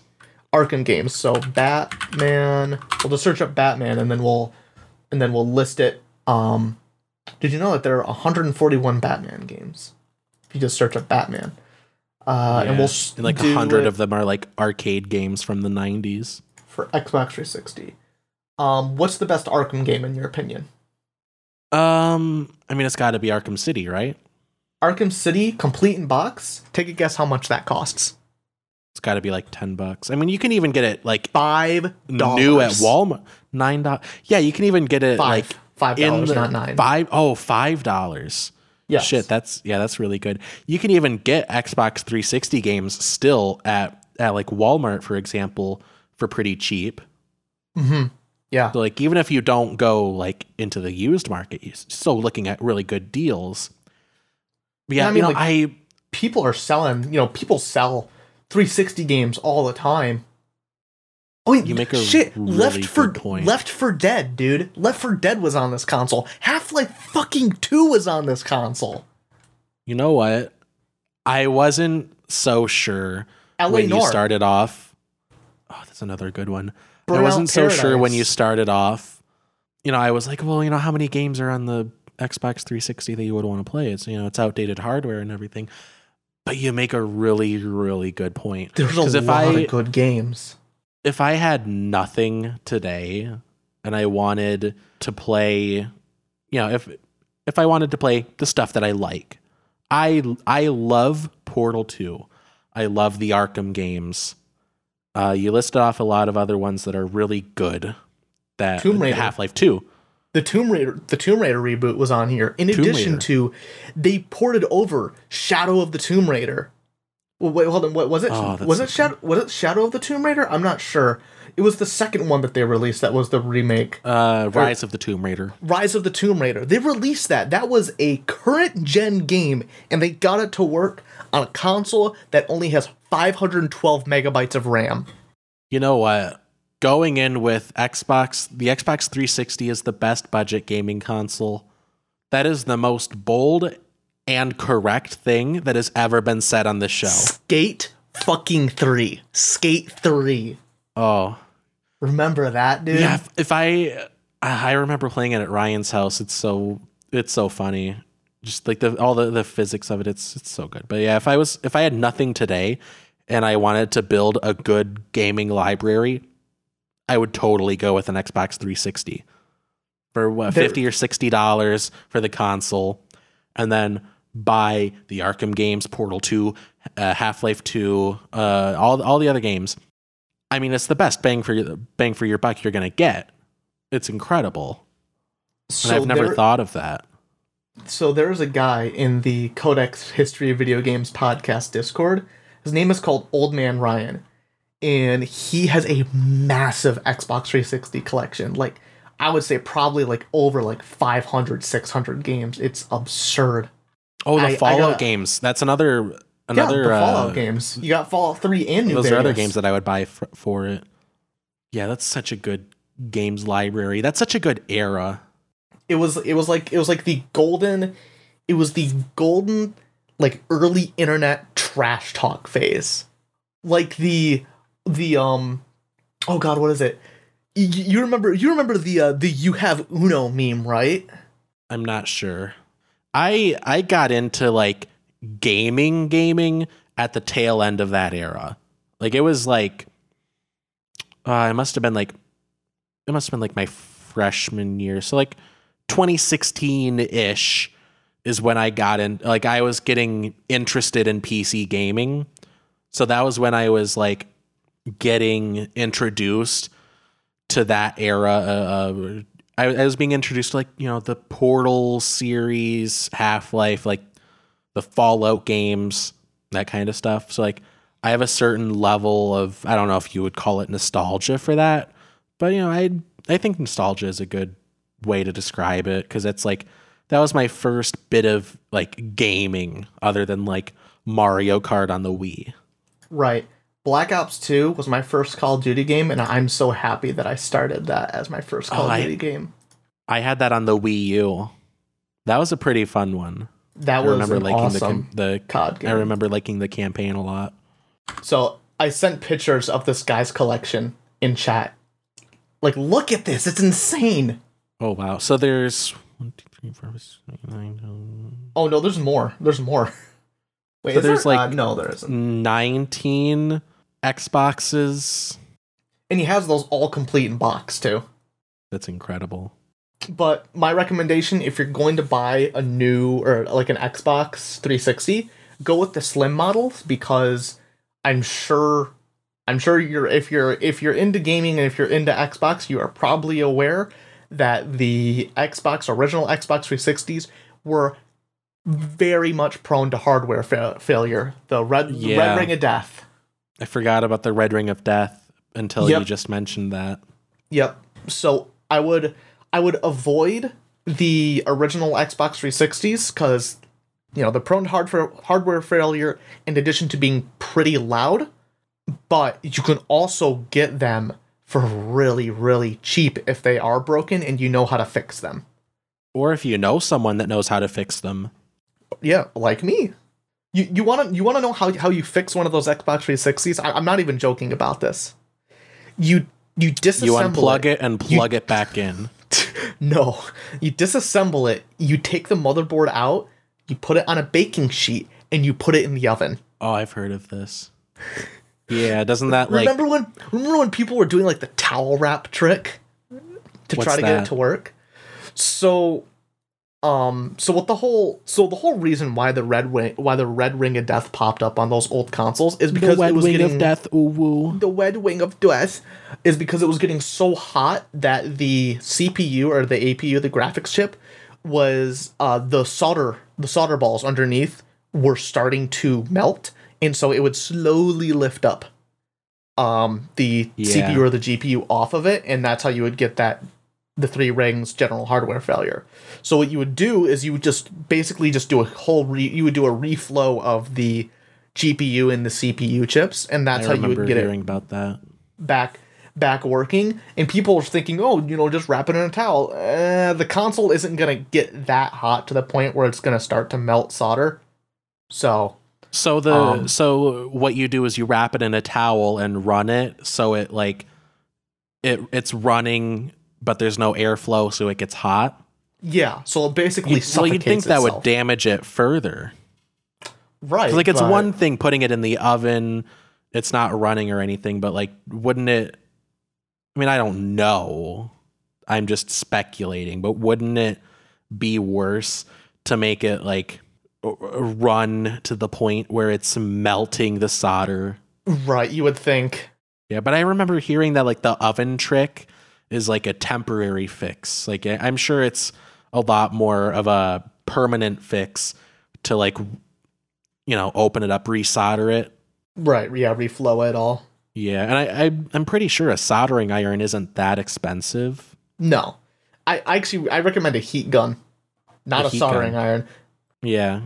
But anyways, so yeah, the Xbox 360, you can play you can play a select few of OG Xbox games as well as 360 games. OG Xbox games are kind of up in the air because they're emulated, but they do a pretty good job. I think the exception is Jet Set Radio Future has issues getting emulated, but a good majority of the Xbox 360 games that you would want to play are emulated. That's another good point. The backwards compatibility. Because that adds Spider-Man 2 to the library. Let me check. Xbox 360. Well, if it can play Spider-Man 2, that's another incredible game to add to the library. Let's see if Spider-Man 2 is on there. Luckily, all of the games that I have for OG Xbox, which isn't much, I think it's Counter-Strike, Shadow the Hedgehog, and Panzer Dragoon Orta. Okay, so let's see. You said Spider-Man, right? Yep, Spider-Man 2 is on there. as backwards compatible. And the thing is, it's with how the original Xbox was. The original Xbox was a beast. Like it, yeah, I mean it was big, but like it can do 1080i through component cables or through composite. That's pretty good. Yeah, so you can get pretty much it can do 720p as well. So you're getting, HD quality from a console from 2001. So when you run these games through the Xbox 360, it will output them out to 1080p. It will upscale them slightly to 1080p. And they look so that's they look really pretty good experience. Let's so yeah, see go here. buy an Xbox. Go buy an Xbox 360. They're cheap. We should buy a bunch of them and then encourage people to buy them. But we're the supply. We own all of them. We'll buy all of the Xboxes, and that we'll do a pump and dump. But instead of Bitcoin, it's Xbox 360s. It's pre-owned Xbox 360s. You know what? Okay, this is one thing that I forgot to mention. So the original Xbox had this too, but the Xbox 360 really pushed this.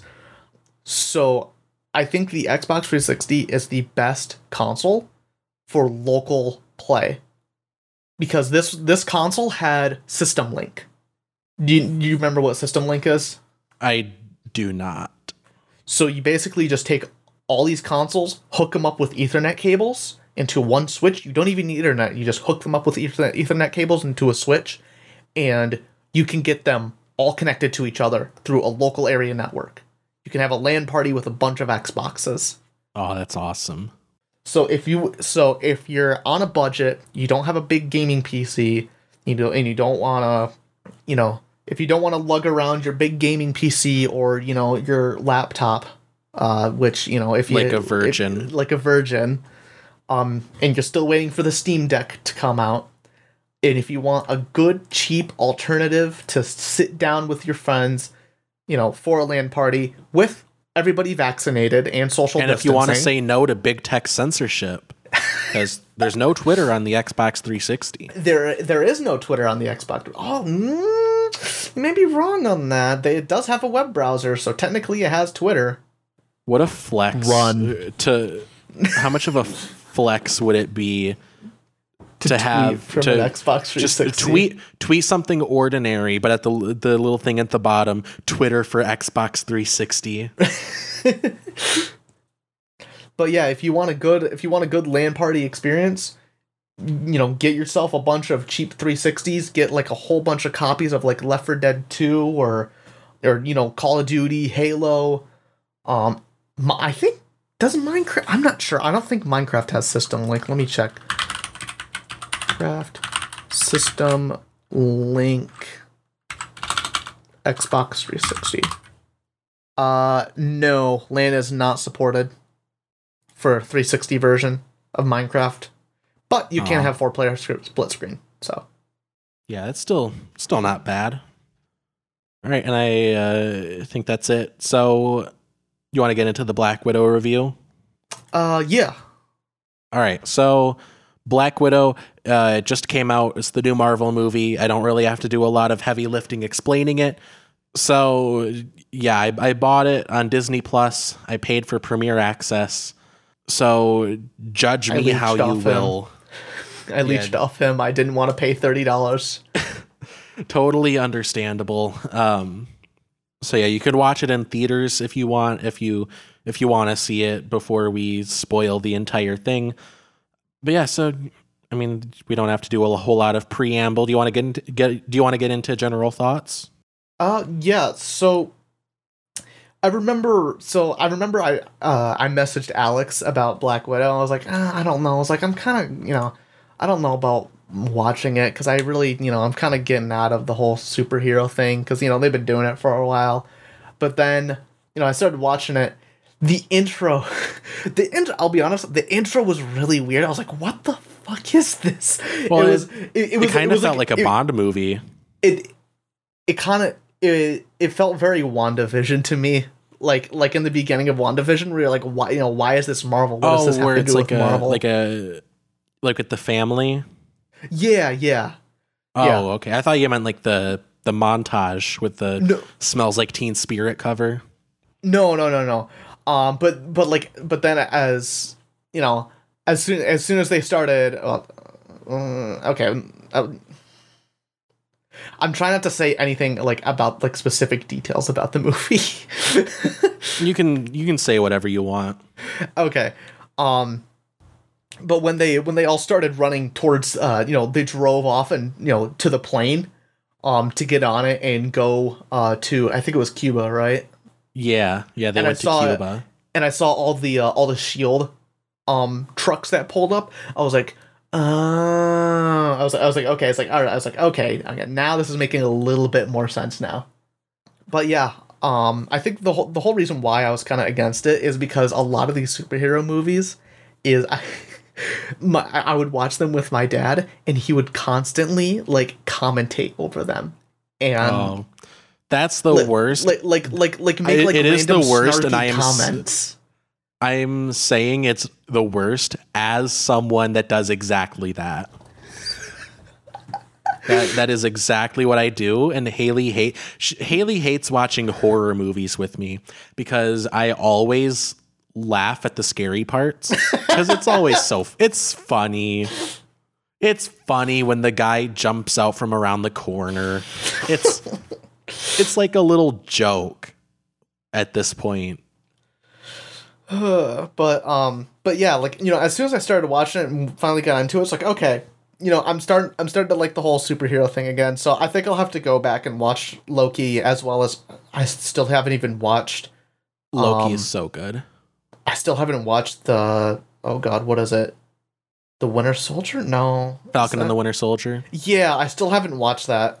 The last thing that I watched was WandaVision, which WandaVision was good. Yeah, there's a character, the lady in the post-credits scene that was talking to Yelena. Yeah. She is in Falcon and the Winter Soldier. Originally Black Widow was supposed to come out before. It was supposed to come out like last May, I want to say. Then it kept getting pushed back. So it was supposed to come out before Falcon and the Winter Soldier. But she ended up getting her introduction in that show. But it doesn't really matter which one you see her in first. Does it mess with the timeline? Is the Marvel timeline all fucked up now because of COVID?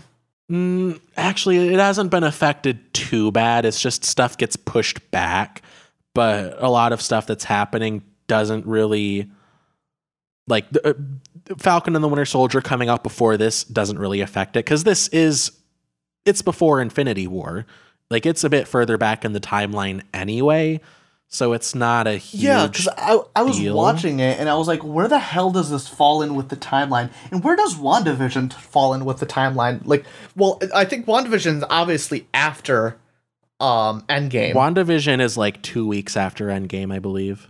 Okay.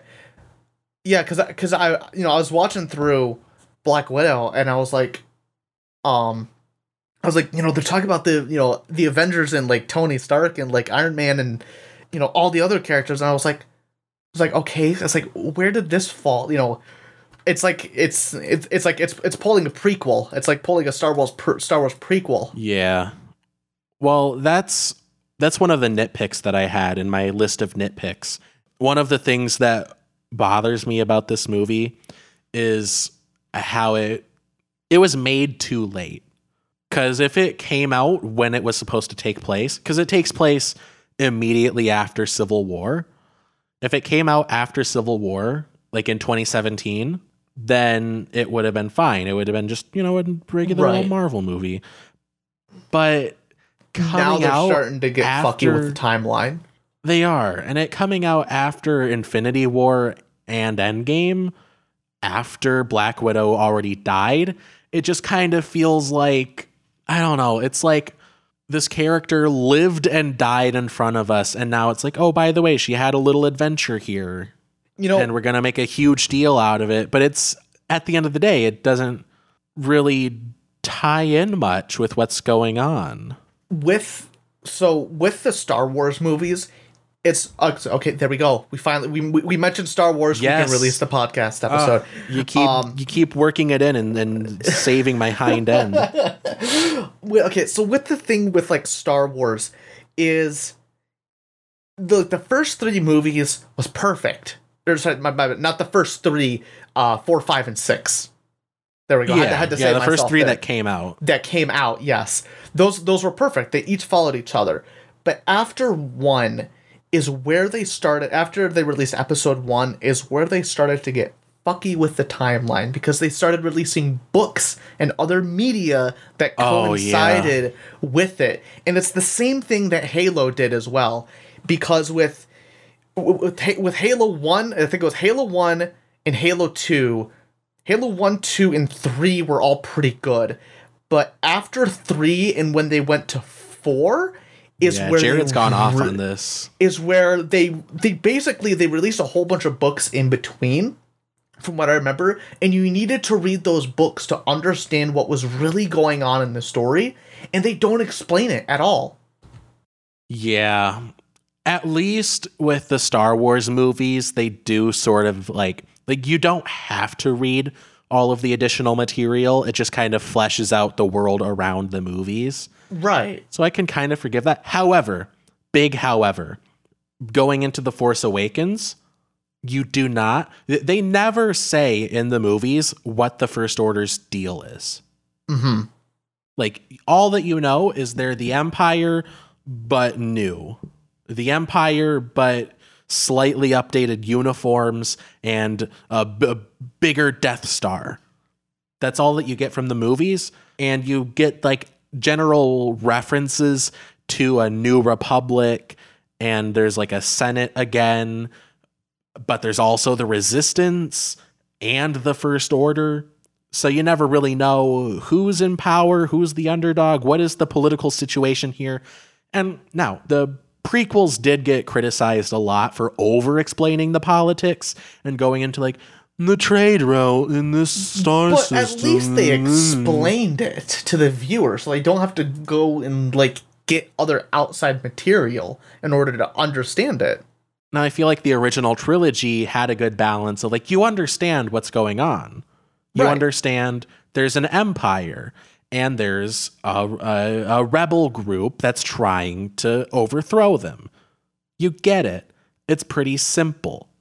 You don't need like 5 straight minutes of like debate about trade regulations, but they don't also like not explain anything.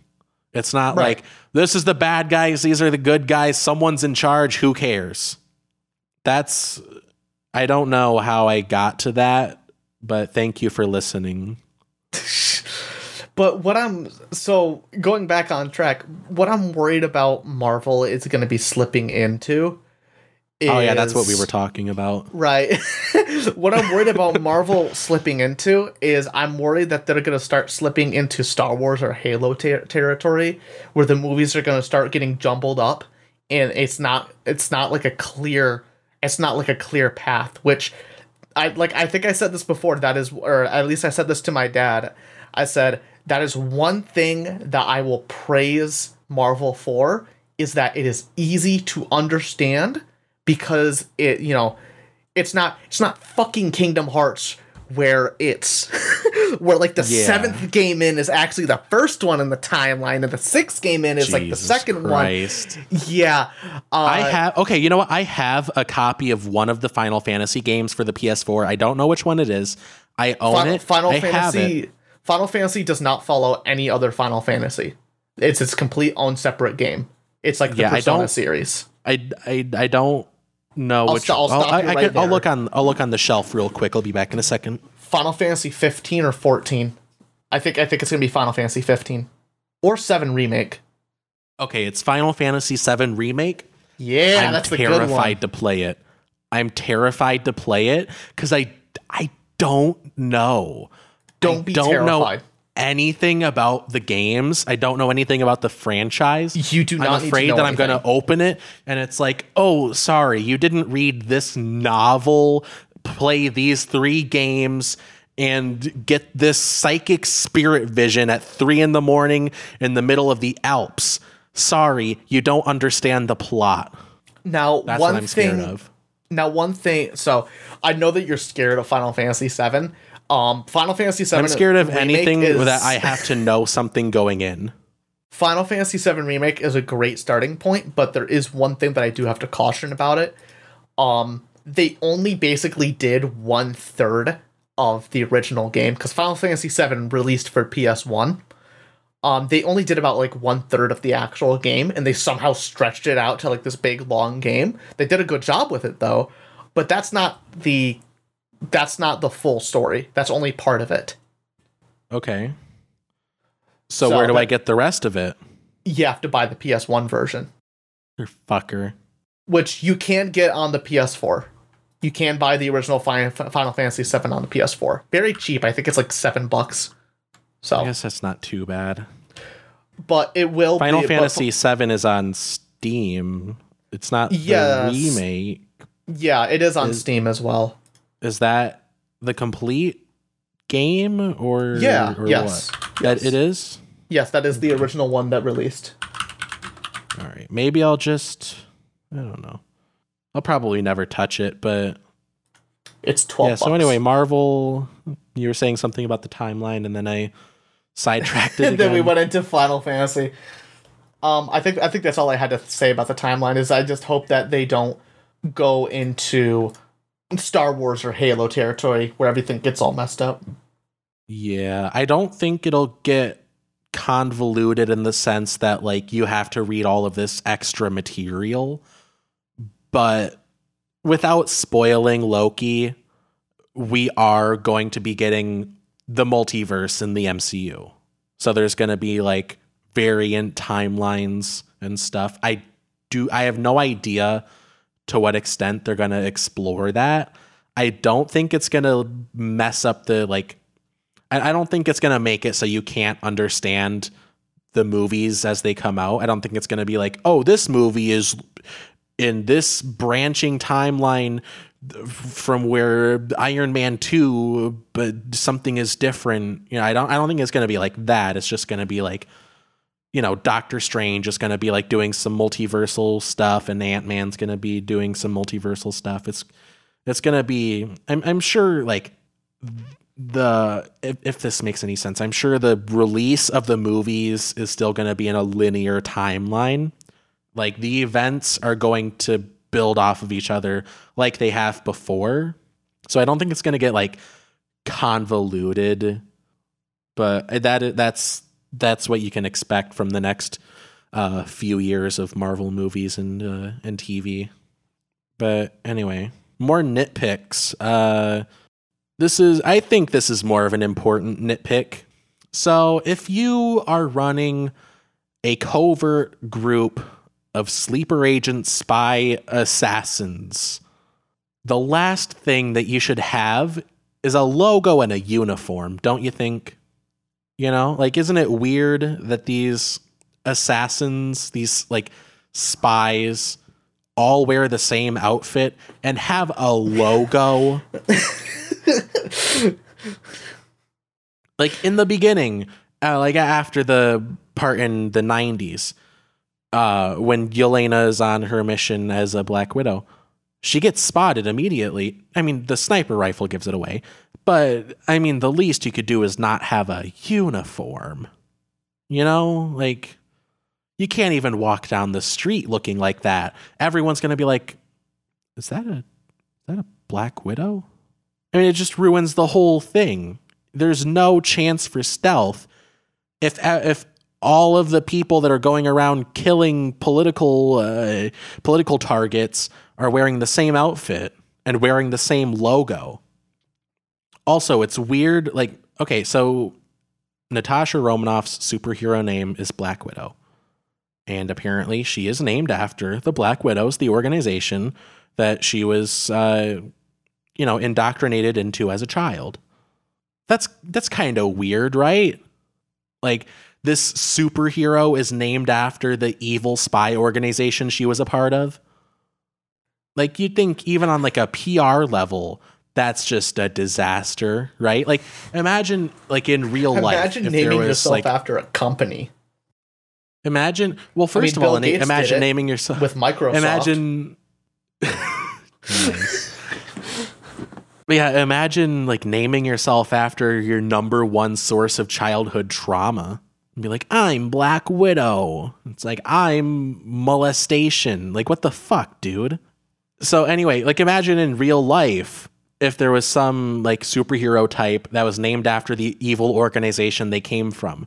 Like, imagine if there was like a superhero named like Illuminati or Mormon. It's a nitpick, but I think it's an important nitpick. Another nitpick. I am going to get into more substantive stuff. I just like to get these out of the way. Really, pheromones?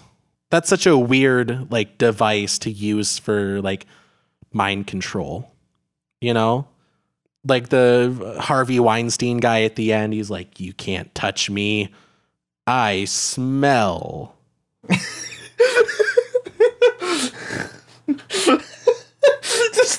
just the way that you said that. That's pretty much how that scene went. It's you can't touch me, I smell. Which, you know what? Okay, I will give it that, like, it's not a bad defense mechanism because being an ex-band kid, I've known very smelly people. Being an ex-pro Smash player, I've known very smelly people. Yeah, so like, I don't know. There's some people that I was in band with that I wouldn't like. I would literally avoid standing near them because they smelled so bad. So like, maybe it's not a bad strategy. I guess I can't dock the movie too many realism points for that. Another stupid little nitpick. They really soloed her Infinity War outfit. So you know how in Solo, the Han Solo like prequel movie, they explained every little thing about Han Solo? Mm-hmm. They're like, this is where he got his blaster. This is where he got his vest. And this is why the Millennium Falcon has a little notch in the front. This is why he calls Chewbacca Chewie in case you needed it spelled the fuck out. This is why, whatever. And they did that exact thing with her Infinity War outfit because the vest that Yelena buys, and she's like, it has so many pockets. Look, it's so awesome and great. Hey, you should wear this in the next movie that you appear in canonically. Because that's the vest that she wears in Infinity War. That's the outfit she wears. And they soloed it. I feel like they didn't have to solo it. Next nitpick is I wouldn't call it a nitpick. It's an anti-nitpick. It's a small thing, but it's in favor of the movie. Basically, at least it has a color palette. Like if you compare it to like Civil War or other like run-of-the-mill Marvel movies, usually, like unless you're talking about like the Spider-Man movies or like Guardians of the Galaxy, the color palette is gray. The color palette is so like desaturized and it's so like washed out. If you look at like the Civil War like fight scene at the airport, there's no like pizzazz to it visually. There's no pop. There's all these people, like these superheroes. It should feel like a comic book page. It should feel like a splash page with all these characters on screen. None of it pops visually. It's just kind of bland. And this movie is less of that. It has a color palette that is a very low bar, but it goes above and beyond. This is a specific thing that bothered me when Black Widow Natasha is fighting all the other Black Widows that are mind controlled. It sure is a good thing they all wait their turn to attack. Right. It's like I don't know. It's like a fucking RPG. It's like, oh, I'm just gonna wait this guy. I'm just gonna wait right here for this guy to choose an attack. At the most, two of them will come up to her, and the rest will just wait in a crowd. Right. I don't know. Did you see The Last Jedi? I probably did, but I don't remember it. Okay, and that's The Last Jedi for you. In the throne room scene where Rey and Kylo Ren are fighting off all the red dudes. Yeah. I think I know what you mean. Yeah. Yeah, they all, number one, they all wait their turn to attack them, Yep. even though there's a big group of them. And the choreography is so sloppy. There's literally dudes in the background just twirling their weapon. Is there really? Seriously, you can look this up later. If you look in the background, you can see literally there's just a guy just twirling his weapon. And it's so goofy because it's like, did you really? I know they didn't plan out the overall plot of the trilogy, but did they really not plan out this specific action sequence? Right. Anyway, that's all my nitpicks. I like to get those out of the way. Now, substantive criticism / analysis, more important stuff about the movie overall. I already mentioned this should have come out before Infinity War. It should have come out in 2017, right after Civil War. There's a reason it didn't. I guess from what I've heard, there was this really creepy producer at Marvel or Disney, or he was a producer that had control over the movies, and he was like, Black Widow is a girl. She can't get her own movie. It won't sell toys. Oh my god. He was ousted probably for being a creep. So they were like, awesome, we can make a Black Widow movie now. But oh shit, Endgame just came out. So they were put in a tough spot. Gotcha. But I guess I forgot to copy and paste this. But yeah, the movie had a lot of heavy lifting to do with un-Joss Whedoning Black Widow as a character. Because, like, I don't know if you remember back to, like, Age of Ultron, for example. Age of Ultron was terrible for Natasha Romanoff as a character. Age of Ultron... Okay, so Joss Whedon, who directed the first two Avengers movies, is a creep. He's a creepy dude. He's gross. He apparently is terrible to work with. He makes women very uncomfortable just with his whole thing and the choices that he makes when he makes movies. There was a lot of stuff that came out about him when he directed Justice League, and apparently he was awful with the Marvel cast too. But what I'm talking about specifically with Black Widow is, and this may seem like a small thing, but one of the like jokes is that pretty early on in Age of Ultron, this is like after the dinner party scene when Ultron attacks the Avengers, Bruce Banner trips and falls face first into Black Widow's boobs. And that's the joke. So like just creepy stuff like that. And there was also a point where Bruce and Natasha were talking because they tried to do this like weird like romance subplot with them that lasted for a grand total of one movie. Right. But Natasha was like, I'm a monster. We're both monsters. Cause when you get angry, you turn into a big green monster, and I can't have kids. Oh my god. Joss Whedon really had her say, I'm a monster because I can't have children. So they had to kind of like undo a bit of that. Number one, with desexualizing Natasha Romanoff, not having every shot of her be like an ass shot or like a glamour shot, Right. like sexualizing her to such a weird degree. And they also had to like kind of more tactfully handle the subject of the Red Room doing forced sterilization. It's addressed a lot more. It's addressed less like a man is writing a woman. There's a whole subreddit about men writing women and how terrible it can be at times. But yeah, Joss Whedon writing Black Widow, it's like, I'm a monster because I can't have children from my forced sterilization.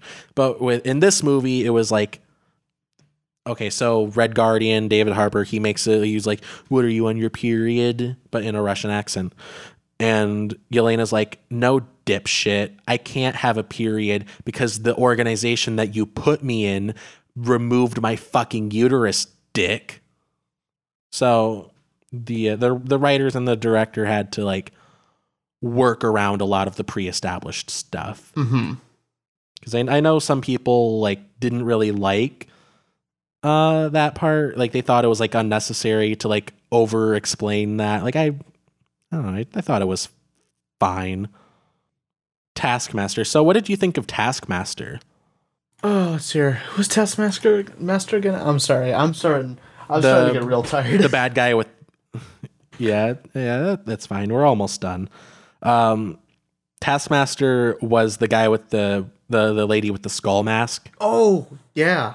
Yeah, what did you think of that character? I'm assuming you don't know much about the character from the comics. No, I know nothing about the comics. I thought it was really cool. I almost thought of them as like a Boba Fett or like a Jango Fett almost kind of character. That's a really good comparison, I think. At least for this version of the character. Yeah. But yeah, I thought they were a pretty cool character. I thought she was kind of disappointing because they didn't do a great job. Well, okay, I'm not saying like, oh, they made Taskmaster a girl, so it's bad. Like, I'm not saying that. I'm saying there's a lot of stuff from the comics that is cooler than this. So in this, Taskmaster is just a silent like menace that just kind of goes around and kicks ass. Mm-hmm. And there's sort of like allusions to fighting like the Avengers. Like she does like the thing with the claws like Black Panther, and she throws the shield like Captain America a couple times. She uses a bow. Mm-hmm. But other than that, it's just a kind of, the fights are kind of standard. Yeah. Now in the comics, quick rundown of the character in the comics, it's this guy, I want to say Tony something. Tony. So he grew up with this, I don't think it was a mutant ability, but it was this ability that he had from that he was born with, where he could see someone do something and then perfectly mimic it. Like, for example, when he was really young, he saw someone on TV, like an Olympic diver, dive into a pool, and he was able to perfectly mimic the dive, but he didn't know how to swim. Right. So that's kind of what makes it interesting. And a big part of it is he only has a certain amount of like memory space, you know, so like he takes in everything, but something has to be like pushed out. He has to forget something basically. Basically, he's an Xbox 360. He only has 512 megabytes of RAM. Exactly. He's an Xbox 360. He can play Left 4 Dead 2. Yeah, so he took a form of the super soldier serum that enhanced his abilities, but I believe it also like sped up the process by which he takes in information and dumps information too. And he became the guy that trains henchmen. So he knows how different superheroes fight. So he would train supervillains' henchmen to be able to fight the Avengers or the X-Men or whoever. And that's a really interesting role. That's a really interesting thing to see in comics. And then he ended up, I think he's worked for S.H.I.E.L.D. and various organizations. And he doesn't know who he is because of like the sheer amount that he's forgotten about. All that he knows is like the next mission. So there's some interesting stuff there, but he talks like he quips, you know, kind of like Spider-Man. He makes little jokes and stuff when he's fighting people, and that's part of the charm of the character. Mm-hmm. that gets lost when you change the character to like a silent Boba Fett type. Right. So yeah, if you go in expecting the character from the comics, you're going to be disappointed. Which I think you do make a good point saying that she's like a Boba Fett type. I think part of the reason why they made the character silent is because, you know, most people, it's almost like a Samus situation where everybody thought that back when they first played Metroid, that Samus was a guy. When they took off her helmet, it was like, holy shit, it's a girl. So I'm sure they were going for that sort of thing. A girl gamer. So I'm sure that's what they were probably going for, is that they wanted the audience to think that the character was male. So they made the character silent and not speak like in the comics. That's my guess of why they made it. Yeah, they also have the characters be like, who's this guy? Right. I mean, it doesn't have to be a big reveal that Taskmaster is a woman. I don't know. It doesn't have to be a big thing. Or you could just have like a voice changer, make Taskmaster sound like a dude, Right. then reveal that it's Dreykov's daughter. I don't know.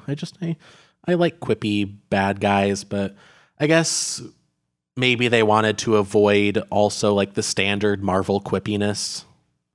Oh, also another thing that bothers me about this version of the character, or not this version of the character, but how the character is used. What bothers me is how no one has to like outsmart her. Like in other media, like in the Spider-Man game, Spider-Man on the PS4, you fight Taskmaster a few times and you have to be smart about it. Like you have to be like varied in your attacks because he'll just block something if you use it over and over again. And in various media that he shows up in, whoever is fighting him has to like try something new or try to use a different strategy. And I don't feel like we got any of that in this movie. And that's just a little disappointing, I think. And the costume is good, but it feels like, I don't know. I thought we were done with the era of turning cool comic book costumes into like, motorcycle gear. Right. Like turning like a cool outfit. Like I'll send a picture of Taskmaster from the comics, and you can see what he looks like in the the source material. Mm-hmm. But I thought we were done turning cool comic book characters into like Power Ranger types, Right. like with the Power Rangers helmet. Yeah, Taskmaster in the comics. Sorry, I'm just looking real quick. He has like a skull mask, not like the helmet with the visor and the skull elements to it, but like a skull mask. And that also plays into a bit of his like origin, I believe. I don't know what exactly the skull mask comes from, but it's something cool. I sent the picture to the chat. Oh. Yeah, it's this cool outfit. And they turned it into like that's way motorcycle That's pads. way different. Holy shit. Yeah, it's really cool. It's really cool looking. It's like a cross it's like a cross between like Omni-Man and oh my god, Skeletor. It's like a cross. Yeah, Skeletor. Yeah, it's like a cross between those two. Yeah, so I wish that there was a bit more of the classic costume, or just a 1-to-1 recreation of the classic costume would have been really cool. Right. But I mean, overall, it's not a terrible adaptation of the suit. Mm-hmm. It could have been better. It's not terrible. It's all right. Yeah. But yeah, I mentioned this before, and I want to say it again to kind of conclude my thoughts on Black Widow. The stakes feel really low, especially being post Endgame. Because this movie came out, I believe, the same week as the Loki finale, or like the week before the Loki finale, which, without spoiling it for you or the audience, fundamentally changes the MCU. Like, Loki has implications across all of time and space and reality in the MCU, and this is just kind of a run-of-the-mill spy thriller. One thing that bothers me, to try to put it into words, is it never feels like the world is in danger, to me at least. It always just feels like there's vague hints at bad stuff that could happen. Like, it's like, oh, bad stuff will happen if the bad guy wins, but it's like, I don't know, they vaguely talk about like the Black Widows could topple regimes in a single minute, and it's like, well, sure, yeah, I guess I'll believe you. Sure, if you're gonna tell me that the stakes are high, I'll believe the stakes are high, I guess. But I wish that they would show us the danger involved a bit more instead of just saying that a bunch of bad stuff is gonna happen. You know what I'm saying? Yeah, I gotcha. And unless you have any more thoughts on the movie, we'll recommend next week's movie pick. And then we'll get into recommendations. I only have one thing so far written down that I want to talk about. So next week's recommendation is Shark Boy and Lava Girl. We're going to watch that and talk about it and review it. That's the one that we picked, right? Shark Boy and Lava Girl. Hell yeah. You ruined my meme journal. Yeah. Meme journal. Yeah, so we're going to talk about the Robert Rodriguez classic Shark Boy and Lava Girl. And we're just going to have some fun reminiscing about that. So watch it. I don't know if it's on anything. Let me look it up real quick. If it's not on anything, just look at your local DVD bargain bin. You'll find it somewhere. Is there a 4K version? Jeez. There's, it's the Shark Boy and Lava Girl is the kind of movie that you either already have it on DVD, or you have it lying around somewhere. TV. Yeah, or you at least know someone that has it on DVD or something. Yeah, you can rent it from various services for about $3. My God. Okay, so you know how we were talking about Spy Kids 3? By the way, you can get the DVD for $3.74 from Walmart. Anyway, continue. Okay, so you know how we were talking about Spy Kids 3, right? Yeah. And how Spy Kids 3D, that whole thing was it was in 3D. Mm-hmm. So they made a Blu-ray disc with Spy Kids 3D and Shark Boy and Lava Girl 3D, and it's a 3D Blu-ray. Ooh. But it's currently unavailable, unfortunately. You can't get it. That makes sense.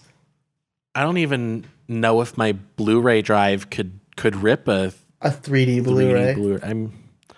I wouldn't even have anything to play it on. Right. Unless I have some unless there's some if Big Screen could play it, but Yeah, Big Screen can play 3D How do I get yeah, but can I rip a 3D movie to my computer? I don't know. I have no idea. So how much was it on? Well, you can rent it for about $3 from Amazon Prime or Google Play, or you can get it for, I believe, $3.74. I already closed the tab, but I believe $3.74 from Walmart for the DVD. Oh, that's cheap. You can get the Blu-ray from Amazon for $10. That's not bad. But it comes with the digital version. Yeah, you got to get every pixel of the CGI milk and cookies. Oh God. Oh, I just looked at the video that you linked. I watched that the other day. It was pretty funny. Yeah, we lost the package, but you know where it is. But anyway, yeah, watch Shark Boy and Lava Girl, and then we'll watch it and we'll talk about it next week. I have to go to the bathroom really, really quick, but then we'll get into recommendations. Alrighty, sounds good. So while Alex is away, I want to put a warning out to anybody who is interested in buying the EMG Terran Tactical airsoft pistol. It is a very nice pistol. It is built very, very nice. He'll probably get this from the recording. It's very, very nice. It has a lot of firepower. It actually it fires harder than my airsoft rifle. But there's one big issue with it. At least for me, only about 2 days of having it, the paint started scratching off of the inner barrel, and it would also catch on the not the inner barrel, the outer barrel, and it would also catch on the outer barrel as well. So when you shot it, it would try to chamber the next round, but it would just sit there and stick. The only way that I could get that to the only way that I could get it to work again is to put a whole bunch of silicone spray in it. And I maybe fired it for 3 or 4 times, and then it got stuck again. So then I had to open it up, had to take like really low grit sandpaper, and I had to sand the inside of the slide in order just for this thing to work, which was really, really annoying and pretty disappointing for a pistol that costs almost $200. So, also, in addition, the magazine that came with I'm my back, pistol... but you can continue. Yes. In addition, the magazine that came with my pistol, maybe only... It stopped working probably at least... I don't know. Maybe I shot like 10, 15 full clips in it, and then it started leaking, and then it just eventually broke. So, yeah. So, be very aware when you buy this pistol. The EMG Terran Tactical 2011 JW3 pistol. Be very aware that you will most likely, actually no, you will have to do maintenance on this pistol as soon as you get it out of the box. So, yeah, very good, very accurate, kicks pretty damn hard for a airsoft pistol, a little dinky thing that shoots little tiny BBs, but yeah, you will have to do some work on it in order to get it working properly, which sucks for a $200 pistol, when most high kappa pistols typically cost like $130, $175. So, yeah. All right, so let's get into recommendations. First one is a movie series that I watched. I started it with Haley last night. It's a movie trilogy on Netflix that came out just this year. It's called Fear Street. So it's a trilogy, but they were all produced at the same time. So they were all made at the same time. They were all shot at the same time. They all released this year on Netflix. And it's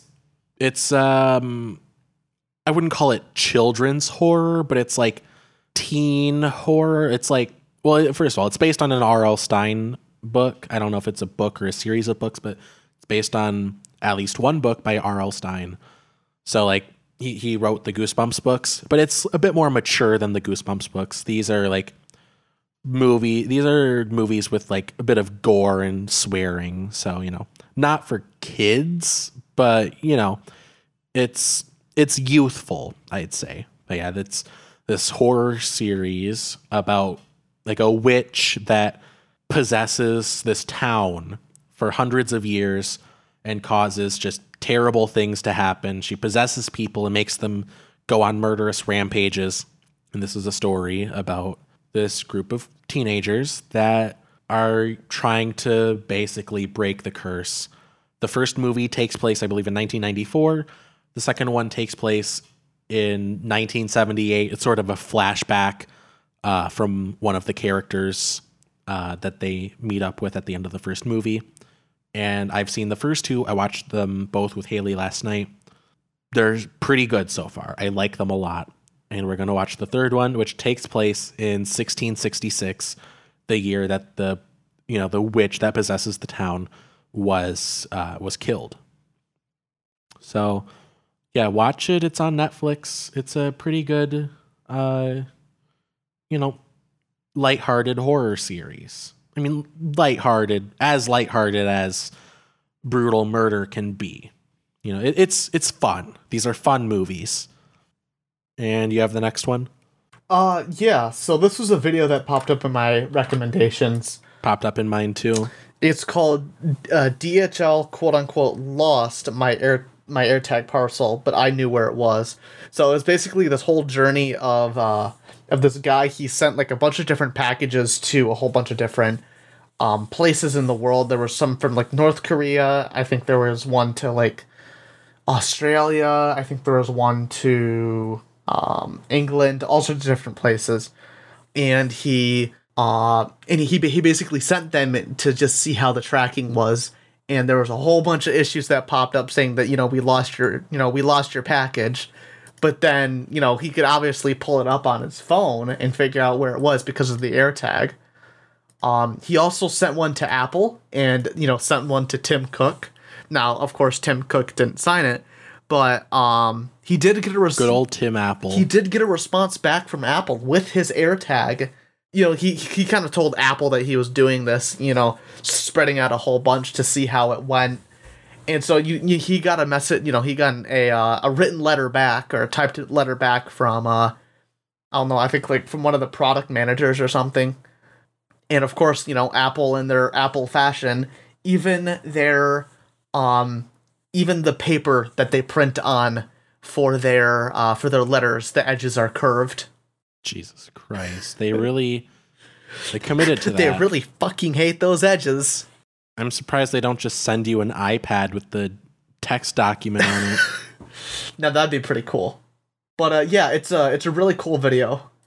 I think it's moderately short. I don't remember, but it's a cool video. I remember it being like 15 minutes or so. Yeah, it wasn't too bad.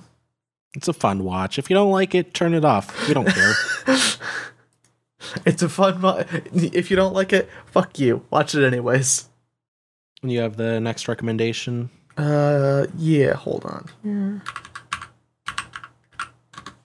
All right, my next recommendation is A Hat in Time. So this was originally a indie Kickstarter game, very similar to Yooka-Laylee, but in my opinion, Yooka-Laylee wasn't very good. But Hat in Time, I immediately fell in love with it. Hat in Time is a fantastic 3D platformer, lots of memorable characters. Music is actually really, really good.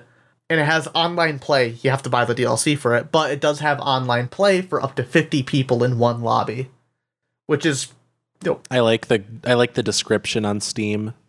A Hat in Time is a cute as heck 3D platformer featuring a little girl who stitches hats for wicked powers. It is pretty cute. And the game, I like that. I like, you know what, more things should use the phrase cute as heck. In addition, the game also has Steam Workshop and mod support as well. So like people have made like custom hats, so you can yeah, they made custom hats so you can do all sorts of different power-ups and different stuff. People have made levels, all sorts of really cool stuff with it. But yeah, Hat in Time is fantastic. Multiplayer isn't bad at all. I played it a lot with Ian. But yeah, I completely recommend it. It's a great game. Awesome. All right, and last recommendation, I'm just going to shill for a product real quick.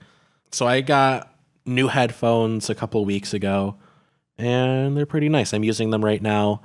They're the Anker Soundcore Life Q30 headphones. They are $80, and they have active noise canceling, and they're pretty nice. If you download the app on your phone, there's a lot of custom EQ presets, and I think it's a pretty good variety.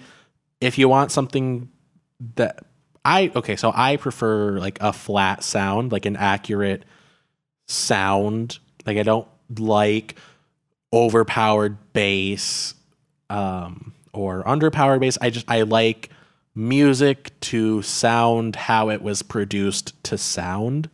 So I would recommend the acoustic EQ preset or the flat EQ preset, which basically un-Vs the sound, because a lot of headphones are tuned with what's called like a V sound, where the bass is cranked up, the mids are lowered, and the treble is boosted, so the EQ curve looks like a V. You get it. So the flat preset kind of tones down the low bass and high treble. I use a custom preset that I found on YouTube because he's better personally. Than you. That's why. Because he's better. Because I'm better than you. It's because I'm better than you. I am better at listening to music than you are, and it's that simple. But yeah, so I like them so far. I'm a pretty big fan of them. I like having a nice pair of over-ear headphones that I can take with me anywhere. They come with a carrying case, by the way, which is something that I really like. So you don't have to just chuck them in the backpack naked. And of course, it comes with a charger and an aux cable. It comes with a headphone cable, so you can use them wired. There's a built-in mic, so you can use it for phone calls, obviously. It's not that good, but it's not terrible. It's serviceable. So, yeah, for $80, the noise canceling is great. The sound is incredible if you have it EQ'd right. Out of the box, the bass is a little overpowering. It makes everything else kind of sound muffled, but it's really easy to fix. It's if you care about the EQ a little bit, you can then you can just pick the acoustic preset or the flat preset. But if you really care about it like I do, I'll try to find the video that I used for my EQ preset, and I'll link it in the description if I find it. Yeah, that's it for that segment. I like these headphones. They didn't sponsor me. I wish that Anchor would sponsor me so I could be paid to shill for their product, but alas. And I think that's the show then. Yeah, I think that's it. All right. Thank you for listening to another episode of Bold of You to Say. If this is your first time here, thanks for checking us out. Check out some more of our episodes. Subscribe so you don't miss the next one. You don't want to miss us talking about Shark Boy and Lava Girl. Turn on notifications for new episodes. Turn on automatic downloads. Leave us a review on Podchaser if you really like us. Leave us a review there. That's like an IMDb site for podcasts. It helps us out with the algorithm or something. I don't really know, but it makes me happy if you say that you like me.